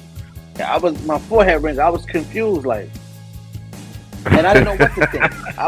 I was really just sitting there, like, yo, that's bugged out. That's like you said. I'm like, yo, that's some bugged out shit right there, bro. Like that's his pops. And Wayne, you talking like you talk crazy on your records. You be talking about like that's crazy. It was just crazy to me. That's like imagine Jay-Z kissing Man Bleak on the mouth. That's crazy. Yeah, I agree. That's real. Hey, man. That's my son. That's my son. Yeah, I'm laughing. And I mean, if kiss the ring or kiss the hand or some mom shit or whatever, like. Wow. Yeah, it was bugged. That's why it was heartbreaking, man. For real, bro. It was crazy. The Boondocks. Yeah. Oh, or even when Flex put out the Drake joint, the reference verse. Like Flex really thought that was, again, this is the death flow. I'm gonna show y'all this nigga don't even write his rhymes. And again, nobody helped them. Nobody. Yeah, like it's just the fact that nobody cares anymore. But I think it ties back to Portia's piece about the culture. You're not learning about the culture, because if all you know is the music, then you really don't tie into the whole piece of hip hop being a culture, not just being a genre. So this is why I get into so many debates with the young boys about, well, what do it matter if you write your own rhymes or not? Because Boys II Men don't write their songs. And the second somebody goes to the R&B side, that just lets me know that we ain't cut from the same cloth. You know what I mean? Because they two totally different things. Exactly. Right. You know what I mean? So I think that that's the piece that with the whole piece of the culture, it was supposed to be about, what did Chris say? Rap is something you do, hip hop is something you live. You know, and the problem is that there's more people now living rap than they're living hip hop. You know what I mean? So that's why it wouldn't have floated in our days, because we knew hip hop. We was raised on hip hop. That's why this new generation, I think, really don't care about the rules. It'd almost be like, imagine if there was no more double dribble rules, or you could walk in the NBA. You know, us old heads be like, that nigga just took 8 damn steps. The younger generation be like, we care. You know, it's not a rule no more. So we get there. That nigga don't got hey, that's that James Harden step back 7, step back 3. Yeah, we getting there. Right. You know what I mean? The Euro step. I remember when that first came, they'd be like, wait a second, is that a, you know what I mean? Or when Iverson first came in the league, and they was trying to call him for palming the ball with the crossover. So, you know, it is what it is. So I feel you on that a minute. JR, what's the next one? Well, I was gonna say the one with Vern as far as hip hop when Fife passed. That was like my childhood was like, because I mean Tribe is all my dad played, so I just remember him going on Atlantic Avenue to get, you know, Low End Theory. I remember him going on Atlantic Avenue to get Midnight Marauders. Like, I remember when he actually went and got Beats, Rhymes, and Life, when he got that. So it was like, that was just, it hit a little harder than normal. You know what I mean? Like, I actually put that up there with Biggs, to be honest, for me, because of what Fife meant to my childhood, to be honest. So that one. And when it comes to R&B, to be honest, when R&B stopped being really mainstream. Now, what's your definition of mainstream? What do you mean? When we started getting, when it was, you know, R&B wasn't really the focus anymore. Like, it was all hip-hop now. Okay. And it was like, now you got, y'all remember a time when rappers wanted a singer on the hook. Now, you got a rapper that is singing on the hook using auto-tune. Like, to me, that it ain't it anymore. It's like y'all really trying to downsize R&B like it doesn't even exist. And then to think about it, you think about what they did to jazz. You know what I'm saying? Like, now they thinking like Kenny G is the person you think about when it comes to jazz, and it's like, no, you gotta be kidding me, right? You know what I mean? So when that happens, I was like, to me as an R&B lover, I was like, oh, this will never happen. I'm good. Even when R&B and hip hop kind of, you know, when it came to Mary and all that, putting it together, I was like, oh yeah, we good. But when it came to like 2005, and it was like, what the hell is this? But you know, man, it's funny. I think Fame said like rappers want to be actors and ball players. Like, everybody want to be what the other person is. So all the ball players want to be rappers, and rappers want to be actors, and singers want to be rappers, but rappers want to sing now, and like nobody's just playing their lane no more. You know what I mean? That's exactly what it is. You know, and it bothered me. It's like, yo, we want a singer on the hook. That's what made the hook. When you got somebody like a Brian McKnight on I'll Take Her, it was dope. Pulling out Scratch, yeah, hell yeah. You know what I'm saying? Like, it was dope. You can't even do that now. Now it's like Eli Scratch is gonna do the hook too. Like, no, like, it's whack to me. And then it just seems that's the case. They just trying to push R&B down and down and down. And then when somebody different comes out, again, I'm pushing it that way to like the Adeles and the Sam Smiths and all this. They're the R&B saviors. It's like, No. But you know what, bro?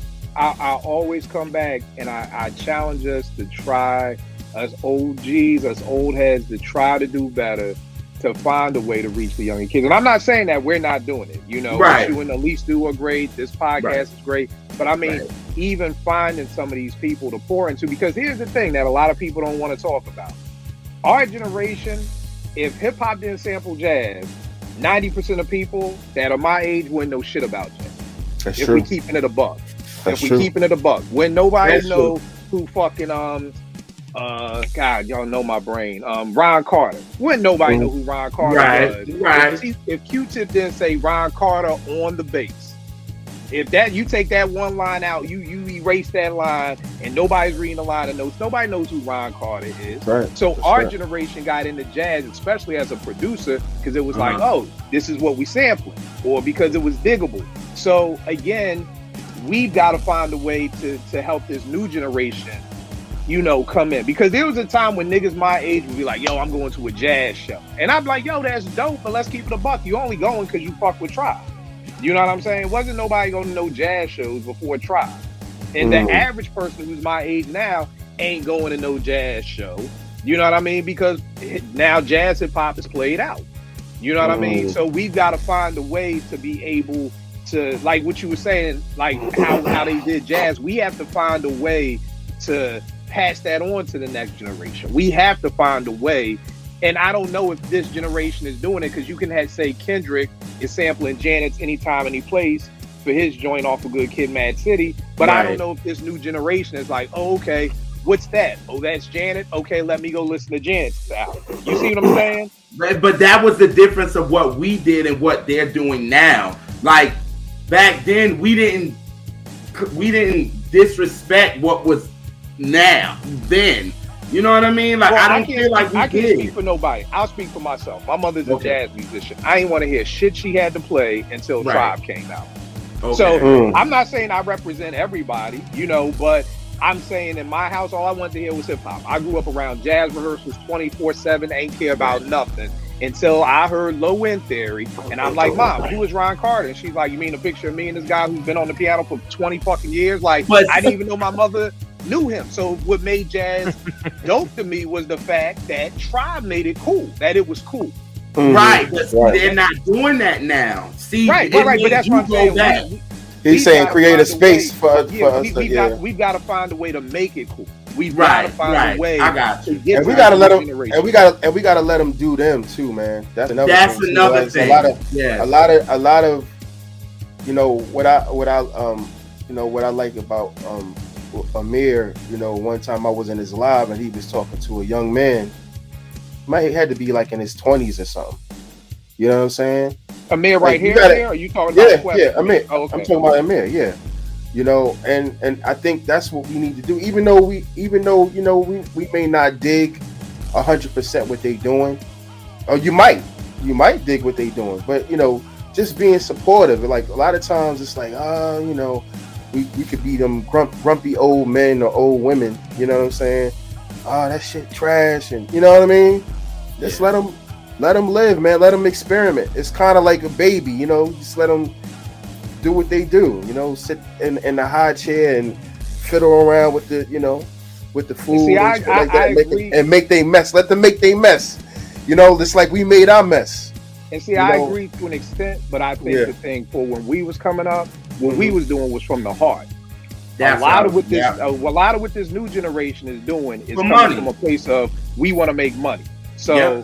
you do an auto tune, I do auto tune. You sound like Mhm. her, I sound like her. You sound like Summer Walker, I'm gonna sound like Summer Walker. You sound like Bryson Tiller, I'm gonna sound like Bryson Tiller. Mhm. So the thing that we did was it came from a place of pureness. I never, well, let me stop because I'm a horrible rapper. So I was about to say I never tried to sound like nobody. I tried to sound like everybody. I apologize. But Right. most good rappers, you know, were trying to find themselves and they were trying to do what they do. So I agree with you wholeheartedly. Like, I want this generation to live, but I also think that one of the things that probably made our generation dope was, I always say it on here, we were kidnapped as kids. We listened to everything that our parents listened to. This new generation Right. gets to listen to what they want to. If I would have had a pair of Beats by Dre in 1984, I would have never heard Anita, Luther, Freddie, Stephanie Mills, Shaka Khan, because I would have had my headphones on just listening to nothing but Beastie Boys, LL, Run DMC, all that stuff. I would have never learned about Duran Duran and the Eurythmics and all these other great genres of music that this generation isn't privy to because they can just put on their headphones and that's it. We grew up in a time when there was one stereo in the house. Now, everybody in the house has a different pair of headphones on. You know, you go to the average house, there is no stereo. Do you think if back then, if you would have knew the business more? Because it seems like now this generation knows more of the business than the art. Here's the crazy thing, JR. Do they? Because I swear Meg is saying she got jerked. I swear everybody who's like, is still talking about getting jerked. And I'm like, how are you getting jerked? Like, shit, you got YouTube channels that will explain to you if you don't want to read the book. So, again, me and Vern say it all the time. I don't mean to sound like an asshole, but if in 2022 you get jerked, you wanted to get jerked. Because all the information is there. Yeah. Like, we got 5 seasons of Unsung. Right. You know, you can get this telling you in 1991 record companies are shady, which he probably recorded in 1990, so he's probably 17 years old. Yeah, I expect a 17-year-old to get jerked. Naomi is 16. Do I think Naomi can sign a recording contract right now? Probably not. But the industry is always going to win. That's what they say. I mean, it can win. I think it's about just coming on with more of your shirt, coming out of the deal with more of your shirt than you win it. You know what I mean? You're always going to lose something, but you just don't want to lose everything. You may lose some of your publishing. You don't want to lose all of your publishing. You want to, you know, so, and again, it's just, again, in that. But we wasn't focused. I don't think we were focused about that back then. I think it was more of the art then. No. It was always the art, but that's one of the reasons why we got jerked. Because it was like, we're all thinking art. We're just happy to get this record deal. None of us really have lawyers. Our parents probably don't know nothing about record deals and lawyers. Nobody had money to get a lawyer to look over this contract. That's true. I challenge people when the New Edition movie came out, everybody's on Twitter like, oh, they dumbasses, they ain't read their contract. I'm like, you motherfuckers don't read your iPhone contracts. When they do the update, except you, Porsche. We know you read the contract. The rest of us, I was about to say not Porsche. I read PlayStation contracts before I agree to anything. I do. Right. Like, she really does. So, like, but the rest of us to see new update on the iPhone, boom, do it. Whatever. I don't care. You're taking my information. You're stealing my bank card. You're using my likeness. 100%. Yeah. And we don't do it. So how are we going to get mad at somebody for not reading? And most people have never seen a recording contract. Contracts for me doing beats, I had one that was 35 pages for one beat. So imagine how long a record contract is. You know what I mean? So again, all that to just say, I agree. We have to let them do them. I just wish it came from a place of being pure, and not from a place of, because there was a time when hip hop was not a way out the hood. You know what I mean? Now it is a viable option to get out the hood. Like Big said, either you got Slinging White Rock or you got a wicked jump shot. That was what, 1994 when he said that? He did not say, he did not mix hip hop into that sentence. You know, it's either you do this or you do that. Now you have hip hop, which you can do now, which is a viable outcome. People are making millions of dollars, but it may not come from the heart because you're doing it to make money. So you're going to do what you have to do to make money versus just doing what you want to do because you love it. Exactly. Damn. Yeah. Right. So, we going in order though, right? Because I think I have the worst one of all. No. You just said the Kiss and Wayne. You said Wayne, and then we went to JR. Oh yeah, my bad. My next one is crazy. All right, let's get around real quick so we can. The thing that breaks my heart about hip hop, people talk about one-hit wonders, and they talk about people like Bismarck, and they talk about people like Dr. Feck, and they not knowing the history, like Camp Blow, as one-hit wonders. You know what I mean? And that breaks my heart that people look at Bismarcky, who is a certified hip-hop legend, from being one of the original beatboxers to having a 5 mic album and going off, for being part of the Juice Crew, for, you know, everybody that he put on and everything for the game, to really, for people to say all he had was that song, Just a Friend. You know what I mean? And that's heartbreaking for me to know that somebody of business legacy is thought of by some people as just that dude who had just a friend. And I hated Just a Friend. Like, I was never a fan of that song. So it's just crazy that when you do call him a one-hit wonder, you're not calling him a one-hit wonder for the Vapors or Nobody Beats the Biz or, you know, anything picking boogers. Biz is going off. Yeah, the Biz is going off. You're saying this off of just you're saying that out of ignorance. And you should shut up. Same thing with Das. When I'm on the timeline and people like, oh, Das was a one-hit wonder, and I'm like, nigga, you fucking bugging? Like, I know the second album. I know me and Dre are the only two people in the world who like Straight Up Suicide, but I love Straight Up Suicide. Hold It Down to me would have been a 5-mic album if they ain't have a million songs on there. They cut it down from like 27 to 14. But to say Das is a one-hit wonder, I mean, off of just they want effects, I'm like, yo, you still got real hip hop. You still got the Pete Rock remix for real hip hop. You still got No Diggity. Like you. So when I posted Camp Blow this past week and somebody said that about them, like all they had was Lucchini, and I'm like, bro, they've had 5 albums out, 3 EPs. Like, yo, I'll send you my best of Camp Blow. So like you said, Vern, it's out of ignorance, but I just hate the fact that these like hip hop, huge people in hip hop, you know, I would call Das a legend. That whole Diggity, these niggas invented a whole style. A whole like, new you know, style. The fact that, you know, that these hip hop legends are just looked at as one hit wonders, and it's not just by the masses, it's by us. Like, that's the part that hurts. Like, I don't care if VH1 calls Biz a one hit wonder, but when black folk are calling people one hit wonder who claim they love hip hop, I'm like, that hurts. What's up, Vern? Yeah. Can I add to your list? Yeah, and this shout out to Staten Island niggas, man. Fruits of Nature. Oh, man, UMC. That's one of the best hip hop. That's one of my favorite hip hop albums of all time. And they were on. Somebody was on. That dude who always talk over all his guests and do blow horns and all that stuff. Right. And they was like, them blue cheese niggas. Hey man, bro. Do the knowledge. That's all I got to say. Yeah. Right.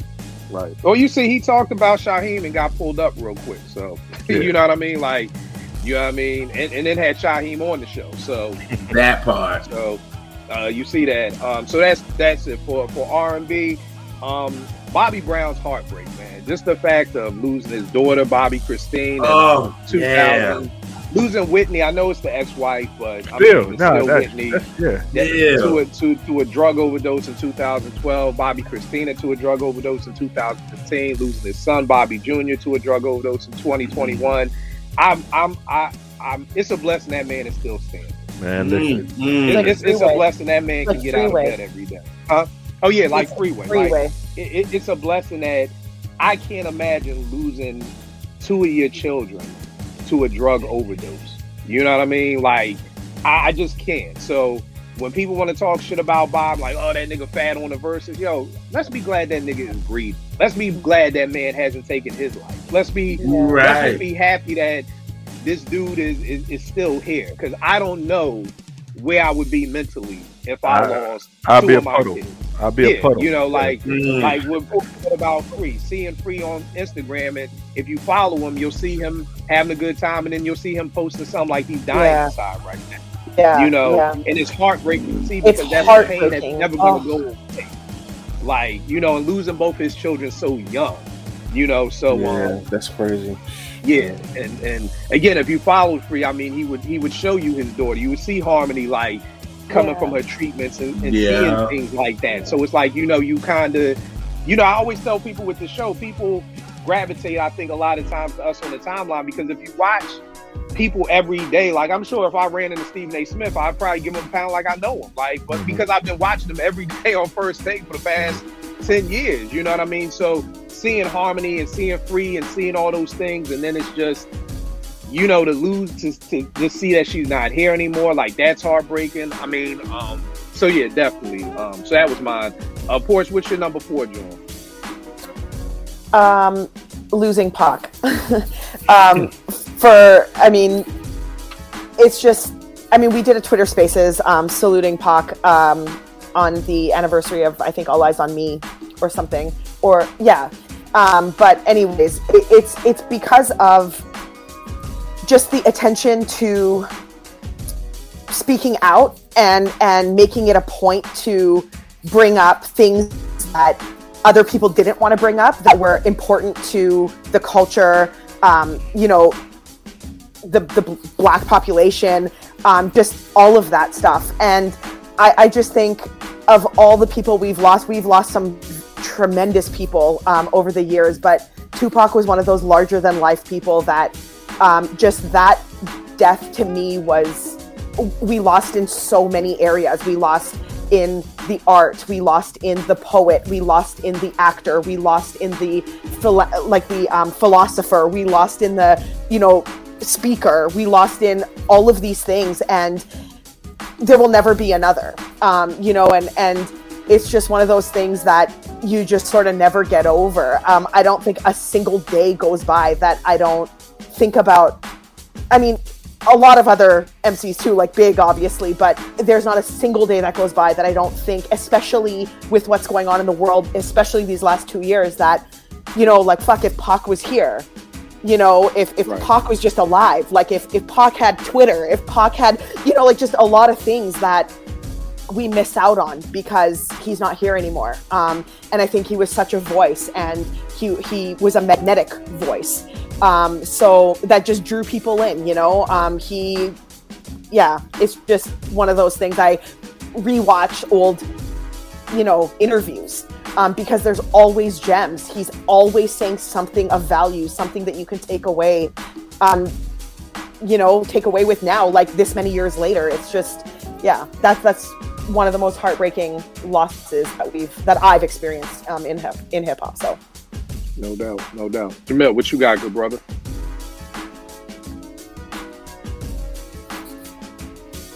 Jamil, you muted. Oh, my bad. I'm sitting here talking, and I'm muted the whole time. Wow. Sorry about that. Yeah, I'm gonna take it to R&B. I'm gonna say Phyllis Hyman when we lost her.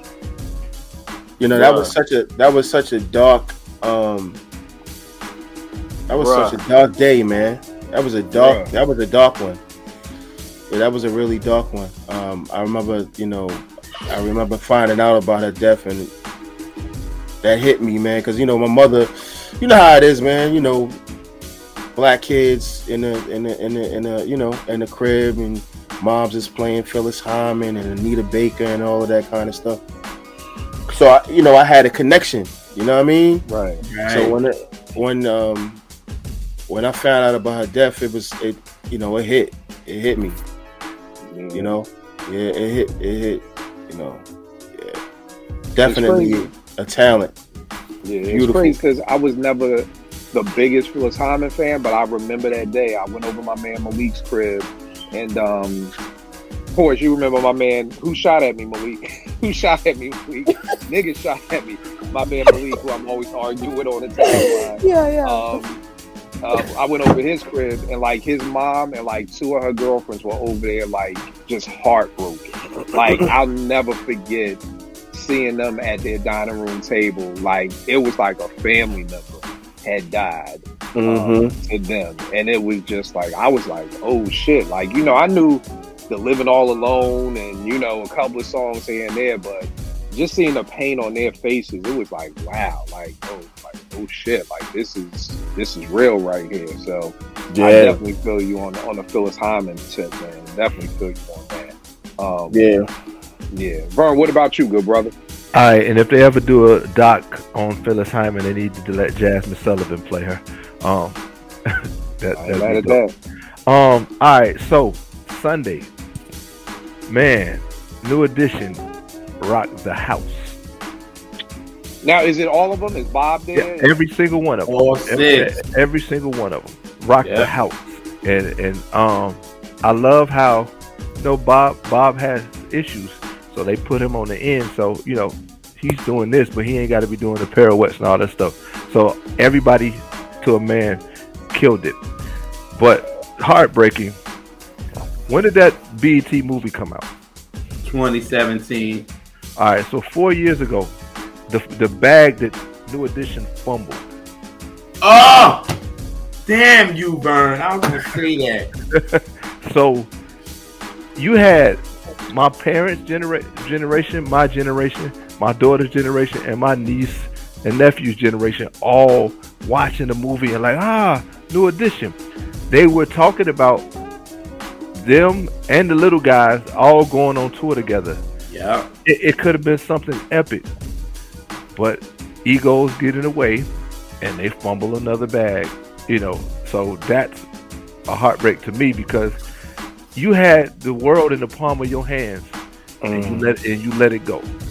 Yeah, that should have been already set up. Like, yo, by the time when the movie ends, tickets go on sale. Like, immediately. Like, that's already part of the plan. We've already talked to the tour folk. This is already mapped out to, boom. As soon as the credits go off, boom, we on tour. Yep. You know what I mean? Kind of, you saw what happened with Dipset and the Lox. It was like, yo, we on tour. Like, immediately after the battle. You know what I mean? So, yeah, they fumbled the bag big time with that. Amir, I can't wait to hear what you about to hit us with. Well, when I came across this, man, it was crazy, bro. When I saw Big Daddy Kane assed out in the sheets and played Playground, dude. Fuck me up, man. Fuck me all the way up.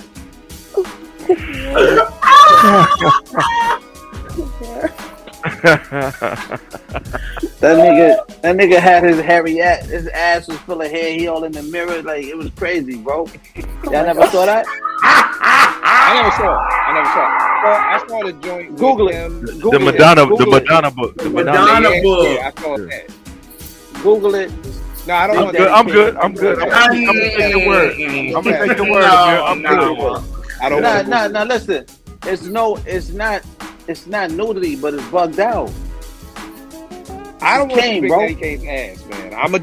It's one of them times when people be like, I don't want to go see the body. Well, know what? I just want to remember Let me him tell as you he was. something. Nah, you need to see this, man. Like, long live the Kane. Nah, you gotta. He on the bed with a box of chocolates, man, with no shirt on, looking crazy, B. It look crazy. Shit look wild, bro. Being Asiatic, nobody's equal. Oh, man. It was already bugged to me seeing him at the Don't Curse video shoot. Like, just, you know what I mean? Here's the thing with Kane. I just think Kane wanted to be bigger than hip hop. I think that's what it was.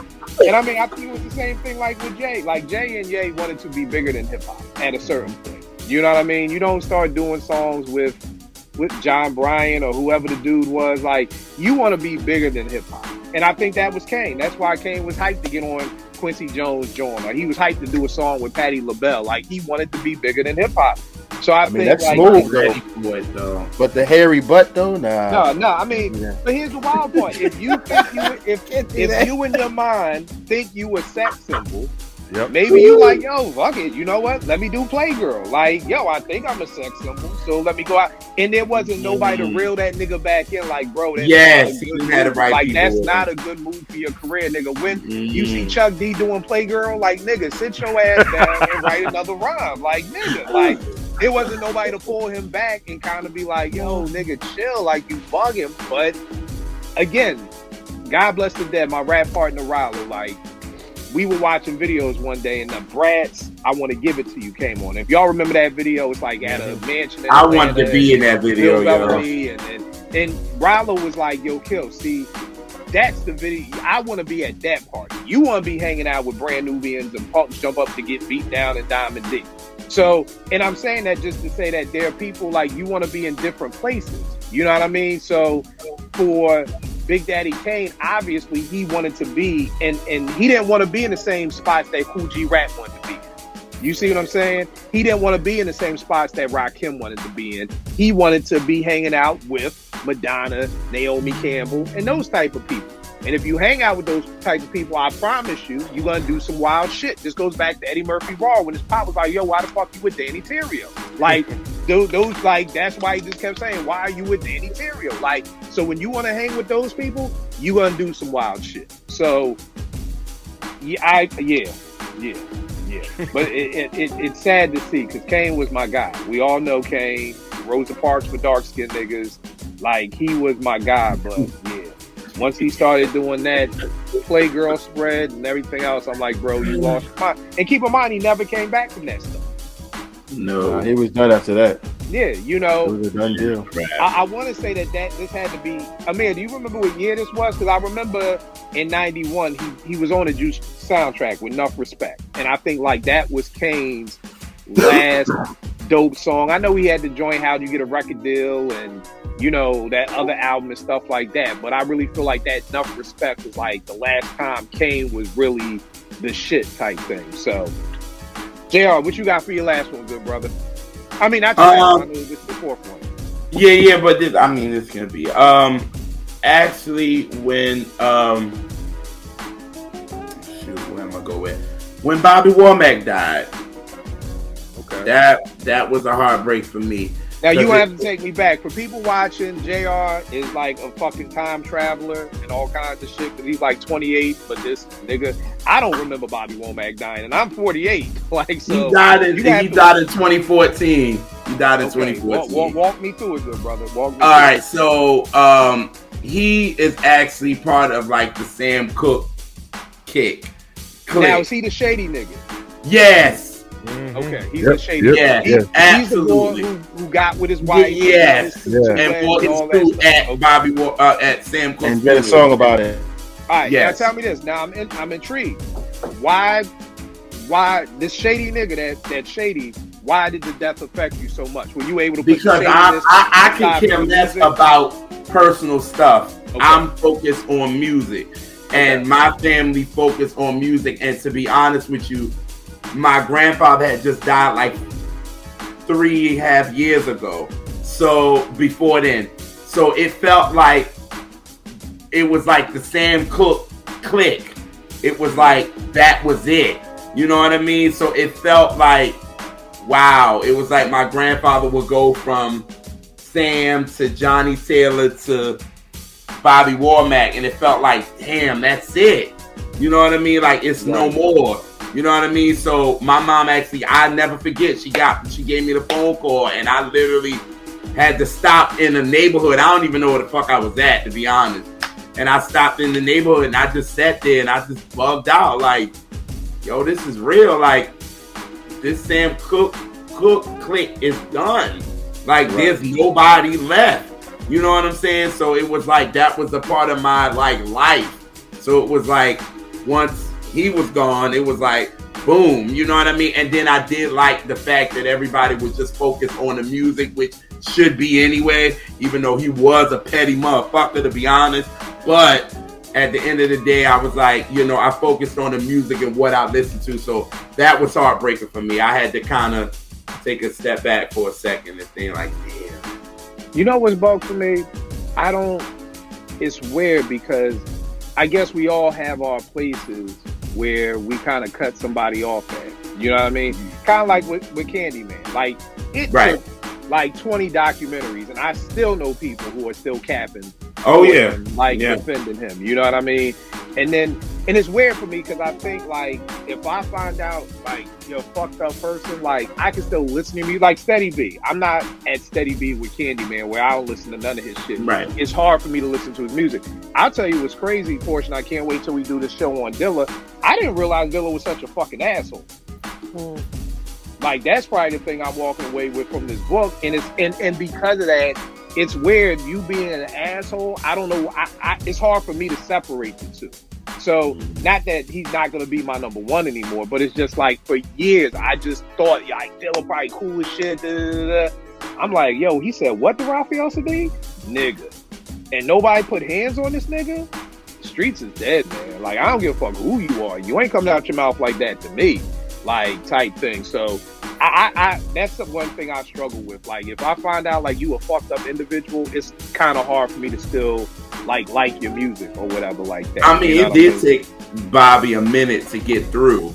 People weren't fucking with him after that. It's not a good or bad thing. It's just like, for me, I get it though. That's hard for me to do. Like, I'm not mad at anybody who can do it. I probably wish I could, but for some reason, it's like, if I find out you an asshole, it's kind of like, I get, you know, because these rappers, these people are like superheroes to me growing up. You know what I mean? Like, you know what I mean? They're like, it would be like finding out, like, Batman is an asshole. Like, nigga, like, you know what I mean? Like, you Batman. Like, you gotta be cool. But, of course, from doing radio for 10 years in the 90s, I found out a lot of my heroes are assholes. Mm-hmm. And here's the thing, and it made me look at them a lot differently too. You know what I mean? Like, to me, if you're an asshole to me, I'm not supporting your music no more.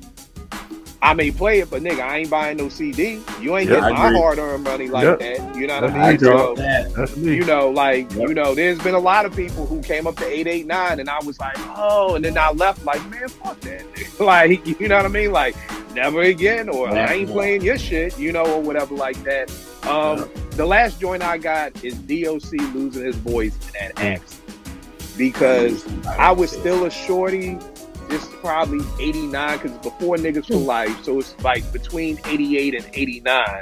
And I'm just like, DOC was probably, it was Kane, Rakim. DOC was top 5 for me in 88, 89, which is hard to say because we just did 88, and you saw how crazy of a year it was.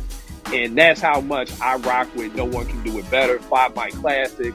Yeah, one he was of my nasty. favorite albums. Yeah, crazy. Nasty. And it was just crazy to me, like, yo, you get, and I never heard about something like that before. You know, you get in a car accident, you break a leg, you're in a coma, you know, something may have to get amputated, but you lose your voice? Like, I'm like, how does that even happen? Like, how do you get in a car accident and lose your voice? And what's the chances of that happening, that a rapper loses his voice in a car accident, you know, and never sounds the same? And I mean, that was like heartbreaking to me, because it was like, we're never going to get a follow-up to No One Can Do It Better. You know what I mean? So kind of how Porsche was like with Pete and CL, we're never getting that other Pete and CL. It was like, yo, we're never getting a follow-up to DOC's No One Can Do It Better. Like, yo, that's heartbreaking, you know. And it took years for that Helter Skelter, I think, or whatever was the name of the album that he did, but that wasn't it. So, you know, that was heartbreaking to me. And then to go back to what Vern was saying, the day Prince died, you know, most people who know me know Prince. Prince is the dopest ever to me. He's the GOAT, you know. So JR called me. Everybody was calling me like, yo, you good? You good? Because it's like everybody knows, like, that is my GOAT right there. Yeah, I remember that day. Yeah. Like, so that was it for me. Porsche, what's your last joint, miss? It's an R&B one. Right. It's what's heartbreaking for me in R&B is that current R&B doesn't feel, I don't feel the love like I do in the 90s. Thank you, Porsche. Thank you. You guys, I know, I'm a sucker for this kind of stuff. Thank you, Porsche. Thank you. Love. Listen, I do love, and I want love to feel like 90s R&B, but why did it have to stop there? Like, somewhere along the way, and you guys already know who I blame, which I'm not going to mention, it became like weird swearing and like drug use and a lot of really weird things that couples now want to experience with each other, that I'm just like, you guys want to like snort cocaine together, and that's love now? Like, this is like the ballad that you're gonna play for your girlfriend? Because here's a tray of like a couple lines, like this is what I've got planned for our date. Like, I don't know, it's so confusing to me, and it is heartbreaking for many reasons. But yes, I don't like, and I stopped listening to current R&B. I don't know anybody current at all. I don't know what they sound like, never heard anything, because all I ever listen to if I want R&B is stuff from the 90s and prior. And if I want to know some new stuff, I just check with JR. If he listens to it, I don't even check with JR. To be really honest, I am just done. Porsche is like out. Yeah. She's done. Honestly, it's just, I will dabble in some current Boyz II Men stuff, and even they aren't really like, you know, I just go back to the 90s. Anyway, so that's a heartbreak for me, is that R&B doesn't feel like, there's no love in R&B anymore, like real love in R&B anymore. And that makes me very sad. I can trace it when it went away. When they stopped saying "they who," that just took all the love out of R&B. They who. What do you say? Remember every song in the 90s had, but love when I get caught up, may who. They took the poetry. They took the poetry out of it, man. You know, Yeah, like what Portia was saying. Like everything is just blatant now. You know, I want to stick it here. I want to lick it there. Yeah. Yep. And it you know, it was like back in the day they were saying that, but it was like in a poetic way. Listen, you know what I mean? Minnie Riperton was freaky as a mug and Inside My Love, but it was classy. Yeah, right. Like me and Elise just did that with our episode of like 97 albums just came out. And Joe, how he was saying love scene, he was like 69 was a very good year. We know what he's talking about, but at the end of the day, it was like it was alright. You know what I mean? Like it can flow through now. Portia ain't even talking about that. Portia's talking about that after 7, I give you the moon, the stars, the rain, my love is the fountain. That's what she's talking about. Yeah. They ain't talking about the sneaky 69 stuff. She's talking about she was a nigga. Like, Joe, if you look up dirty macking in the dictionary, Joe's picture will be there. I get it. Yeah. Portia ain't talking about none of that. She's talking about Joe was like a sweetheart about it. He was a dick. Right. That's what I'm saying. He was a homewrecker, but he was just so lovely. That's about right. it. I couldn't stand that song, man. Yo, bro, me and you both. Don't even get me started on them. Yeah, I'm not But the key thing is I think it comes back to what I always say on the timeline. There's a love deficit out here, y'all. Yeah. So these kids that are they can't write about love because they don't know love. You know what I mean? They don't see love. One day I was at my center and I could give many. I was in the projects with T years ago, back in 2000, and somebody was like, "Yo, Mr. Kill, is that your baby mother?" I was like, "Nah, that's my wife." Yo, it was like I said another word, like a Chinese word or something. It was like wife, like okay, you think you fancy that? Like marriage is not looked at like my kids ask me all the time. They like, Mr. Kill, like they're like you're the only person we know who's married. And nigga, you say you committed to your wife. We don't know. You know what I mean? Like, but that's it. You know what I mean? The way my teens look, this is how my teens in this generation look at love. One of my girls told me, Mr. Kill, I ain't never getting married. I said, why? She said, because what Uncle Phil did to Aunt Viv. I said, you know what? For shits and giggles, what did fucking Uncle Phil do to Aunt Viv? He said he divorced her and then married a light-skinned woman. And I said, y'all do know this is just TV, right? Like, it was just Will had beef with the dark-skinned Aunt Viv, and they recasted her. But in their mind, because they don't have mom and dad in the house, the families are, people aren't together. The only thing that you can lean on is what you see on TV. Yep. All the people my age, when I do marriage coaching, every couple that's my age, I thought it was going to be like the Cosby Show. I've never heard a couple ever tell me I thought it was going to be like the way I saw my mother and father. Never, not one couple has ever said that to me.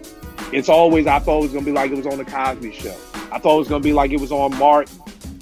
They don't see love, so you can't write about something that you don't know. Yeah. So that's the hard part with that. Jamil, what you got for your last joint, good brother?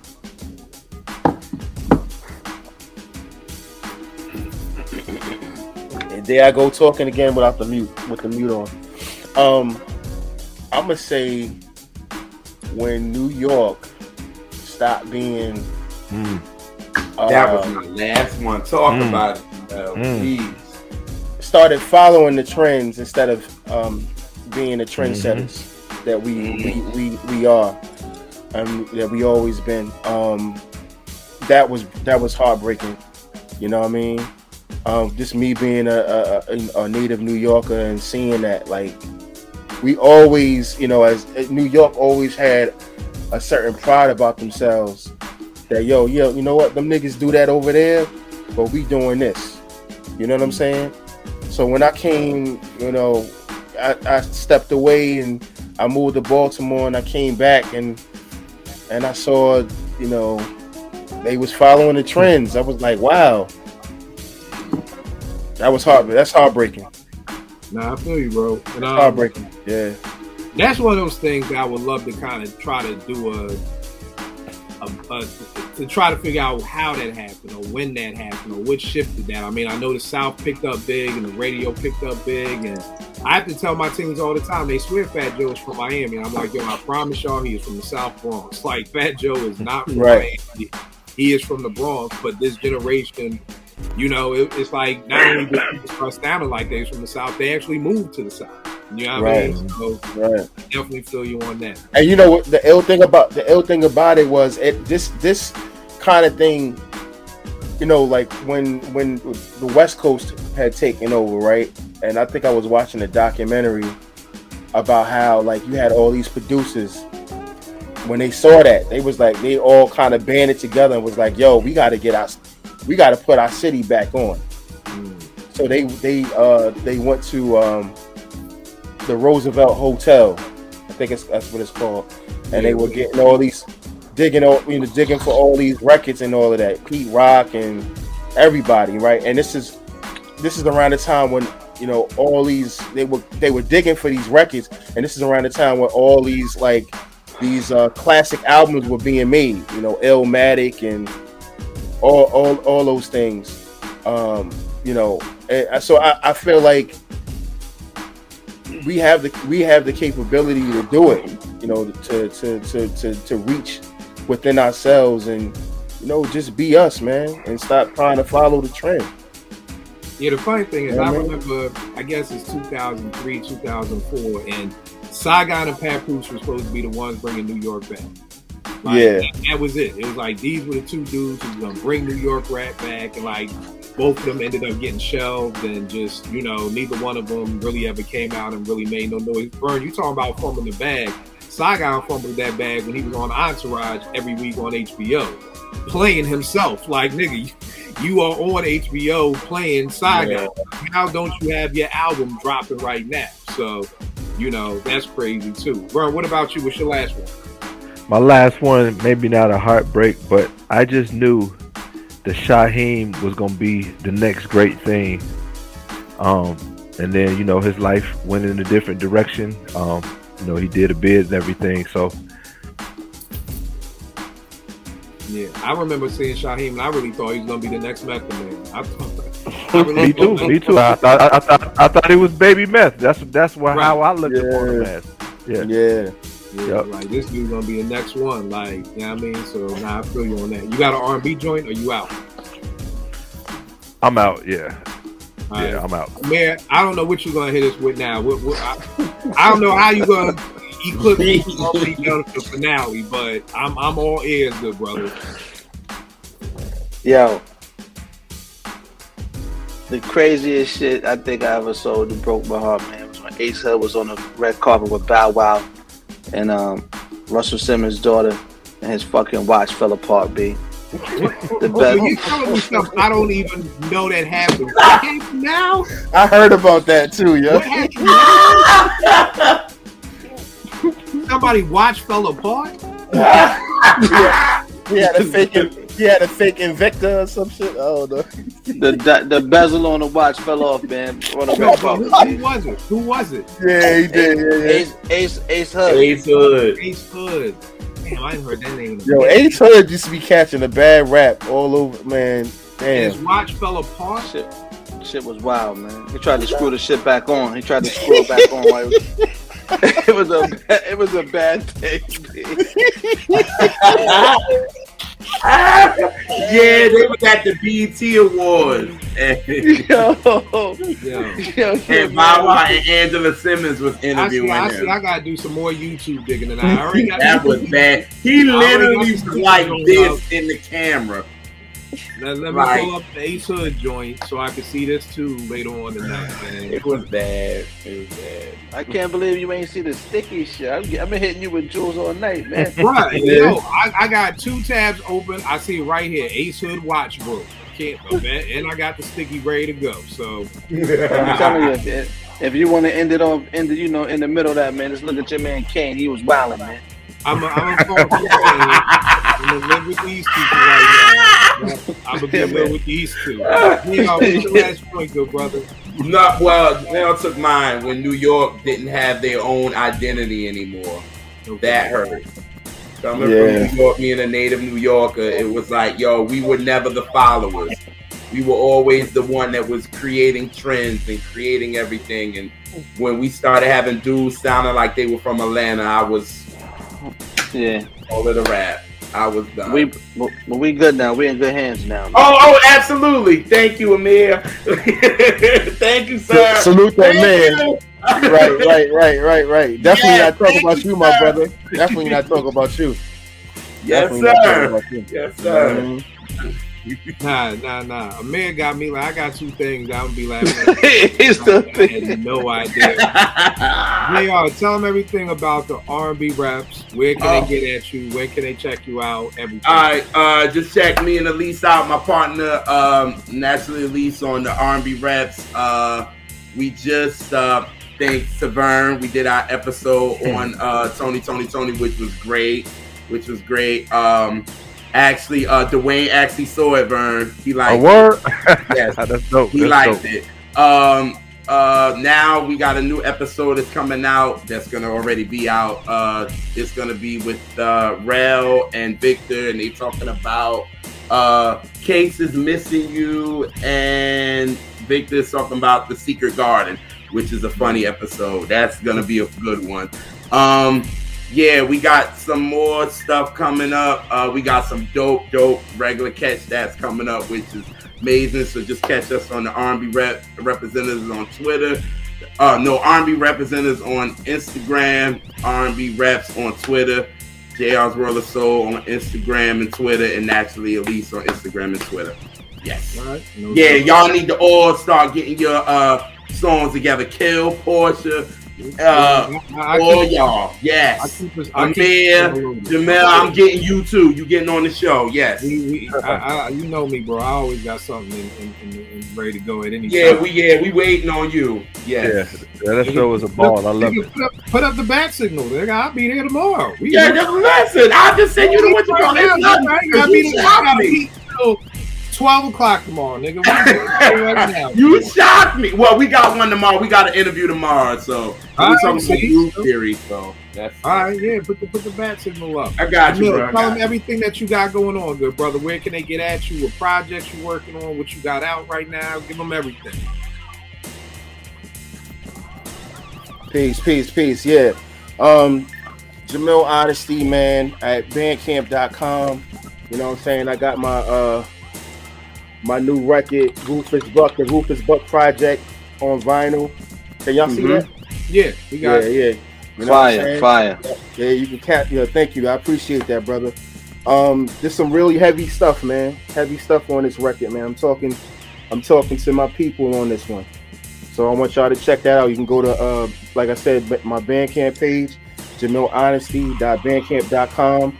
I'm always on IG, Jamil_Honesty, you know what I'm saying? So if y'all need verses, y'all need beats, whatever. But yeah, that's right. This is what's going on right now, the Rufus Buck Project, man. And they can cop the vinyl from the Bandcamp? Yes, sir. All right. Yep. I got vinyl, I got CDs, I got cassettes, I got t-shirts, we got all that. All right, no doubt. Yo, you had a project you did with Crazy Fingers, right? Yes, so Crazy Fingers, we're working on a project now called the God's Honest Truth. I keep doing this too, man. I keep doing this. Every time I do an interview, I forget to mention that. Yes, one of my most important projects for me, man, because I'm digging deep. I'm talking about a lot. I'm talking about breakups, depression, all kinds of stuff, man. All kinds of stuff. So yeah, I'm really excited about that project, man. You know, I got my man Rel from Rockefeller on that project. I got Elzai on the project. You know what I'm saying? Fire. So yeah. Crazy Fingers is a freaking maniac on these beats, man. Yeah. So yeah, make sure you check him out. Yeah, I appreciate that, man. I didn't even know you knew about that. Look at that. That's crazy. I'm a student. You don't have a disrespect. I'm a student out here. That's what's up. Salute to you, man. Salute to you. Yeah, that's what's up, man. Vern, tell them where they could get if they looking for a house in Georgia, where to get at you. Yeah, South Carolina and Alabama too. At Be the Loan Closer on Instagram. On Twitter is BChandler10, where I just talk about music and fun stuff. But be the loan closer on Instagram. You just buying up states now, nigga? You just hey man, you know. Did you see that? You saw that? Like this nigga just like he just slammed that in. Like, yeah. So you just put New House in Maryland. I do Maryland too now, man. Yeah. Yeah, man. You know, gotta expand it. Keep growing. You know, because you know you don't maintain. Either you grow or you recede. Come on. Yeah. I see you coming for the tithes and offerings. Let me get at you, miss. On Twitter at Cherche La Porsche. And normally on Mondays, I've just been really busy with some other stuff, but Mondays we do Twitter Spaces. And topics are dope. And again, I'll get better at this regularity thing. So check us out. All right, no doubt. Amir, where can they get at you, good brother? Tell them what's coming up with you. Oh yeah, man. You can get at me on Instagram AMXXR, man, and on Twitter is 25th Hour, man. Right now, True Soul, we got, Peace Instrumentals 4 coming on March 31st. Tentative date for Dope Boy Soul. We also got like a couple other projects. He's working on the new SP 1200 album. The beats on that shit is crazy. And there's other stuff we got working in between, man. I'm definitely jumping on some. I did a lot of features. Should be surfacing sooner or later. And on the day-to-day, man, just catch me on either, Twitter talking trash or Instagram being a jerk, you know what I'm saying? Cracking jokes. You already know this with me, Kill889, Twitter, IG, WillMakeBeatsFood.com. One thing I want to say real quick about Jamil's project on Bandcamp. There was a situation where somebody was saying something to me on Twitter about how people would spend like $200 on this Kanye STEM thing, but then they won't support their man's, new album that came out. And I'm a sucker for, I'm always giving people the benefit of the doubt. And I was explaining to my man, I don't know if a lot of people nowadays in 2022 really know how to quote unquote support somebody. So what we have to do better as artists is explaining to people how to support people, how to support us, because back in the day it was very easy. If your album is in the store, I brought your album. That was all you had to do. Right. Buy an album, buy a ticket to my show, buy a t-shirt. Right. Now, people have told me, Kill, I kept streaming you and King James's new album. I'm like, thanks for streaming, but that don't pay us nothing. If you really want to support us, you can, go to Bandcamp and buy it off of that. Because because Bandcamp gets the artist gets most of the dollar from Bandcamp. Right. Yeah, but I think it's one of the things that we as artists have to explain it, and we were going back and forth. And I was like, bro, put it like this: I was the first guy in my crew to get married, so all my people from the hood, they was like, yo, Kill, what you want, nigga? You want a toaster? You want a blender, microwave? What you want? And I'm like, nigga, I don't want none of that shit. And they like, oh, well, we ain't never been nowhere before, nigga. Like, we just see that's what people do on TV. And I'm like, nah, bro, look, it works like this. Like, you play for how much your plate is. If you bring a guest, or if your plate is 100, you bring a guest, you give 200. And they was like, oh, shit, we didn't know, bet we got you. And there wasn't no problem. Right. So that's what I mean by sometimes we have to explain to people how to support us before your ass ends up. Because if I didn't have that conversation, nigga, we would have had like 5 microwaves, 50 toasters, 4 blenders, all kinds of shit. So again, I'm challenging us artists to do better as telling people. Absolutely. Tell people. I did a clip of one of my music with Snowfall, and I'm like, if you feel this, please retweet it. It don't cost you anything. Like, I love the hearts and I love the likes, but if you could retweet it, that would be even dope. And when I ask people to do that, I always get more retweets than when I don't ask people to do that. So just some game out there for us. We have to start teaching people how to support us, because I think people really do want to support us. And they think in their minds they are, but they really don't understand. If you're not an artist, there's no way. Why would you know Bandcamp gives you more money? If you're not an artist, why would you know that? So we have to just explain people that. So that's my challenge for all us artists out there. Explain to people the best way to support you. Yeah, facts. And Noah Kill, I forgot to also mention, man, I definitely did I can't even count how many records I got with Kill at the moment. We just a bunch of loose. Yeah, but they not loose, but they. Yeah. Yeah, bro. Yeah. Amir's next day. Yeah, I'll send him and Portia beat at 4 a.m, and the next day Amir's like, I'm done. Like it's done. You know what I mean? So That's definitely, beautiful, man. definitely. And if you don't have it, again, I will always be championing this album, 21 grams. Fire. Get the Yes, vinyl. Sir. I will never steer you wrong on this one right here. So you definitely got to cop this. I will check y'all out next week, y'all.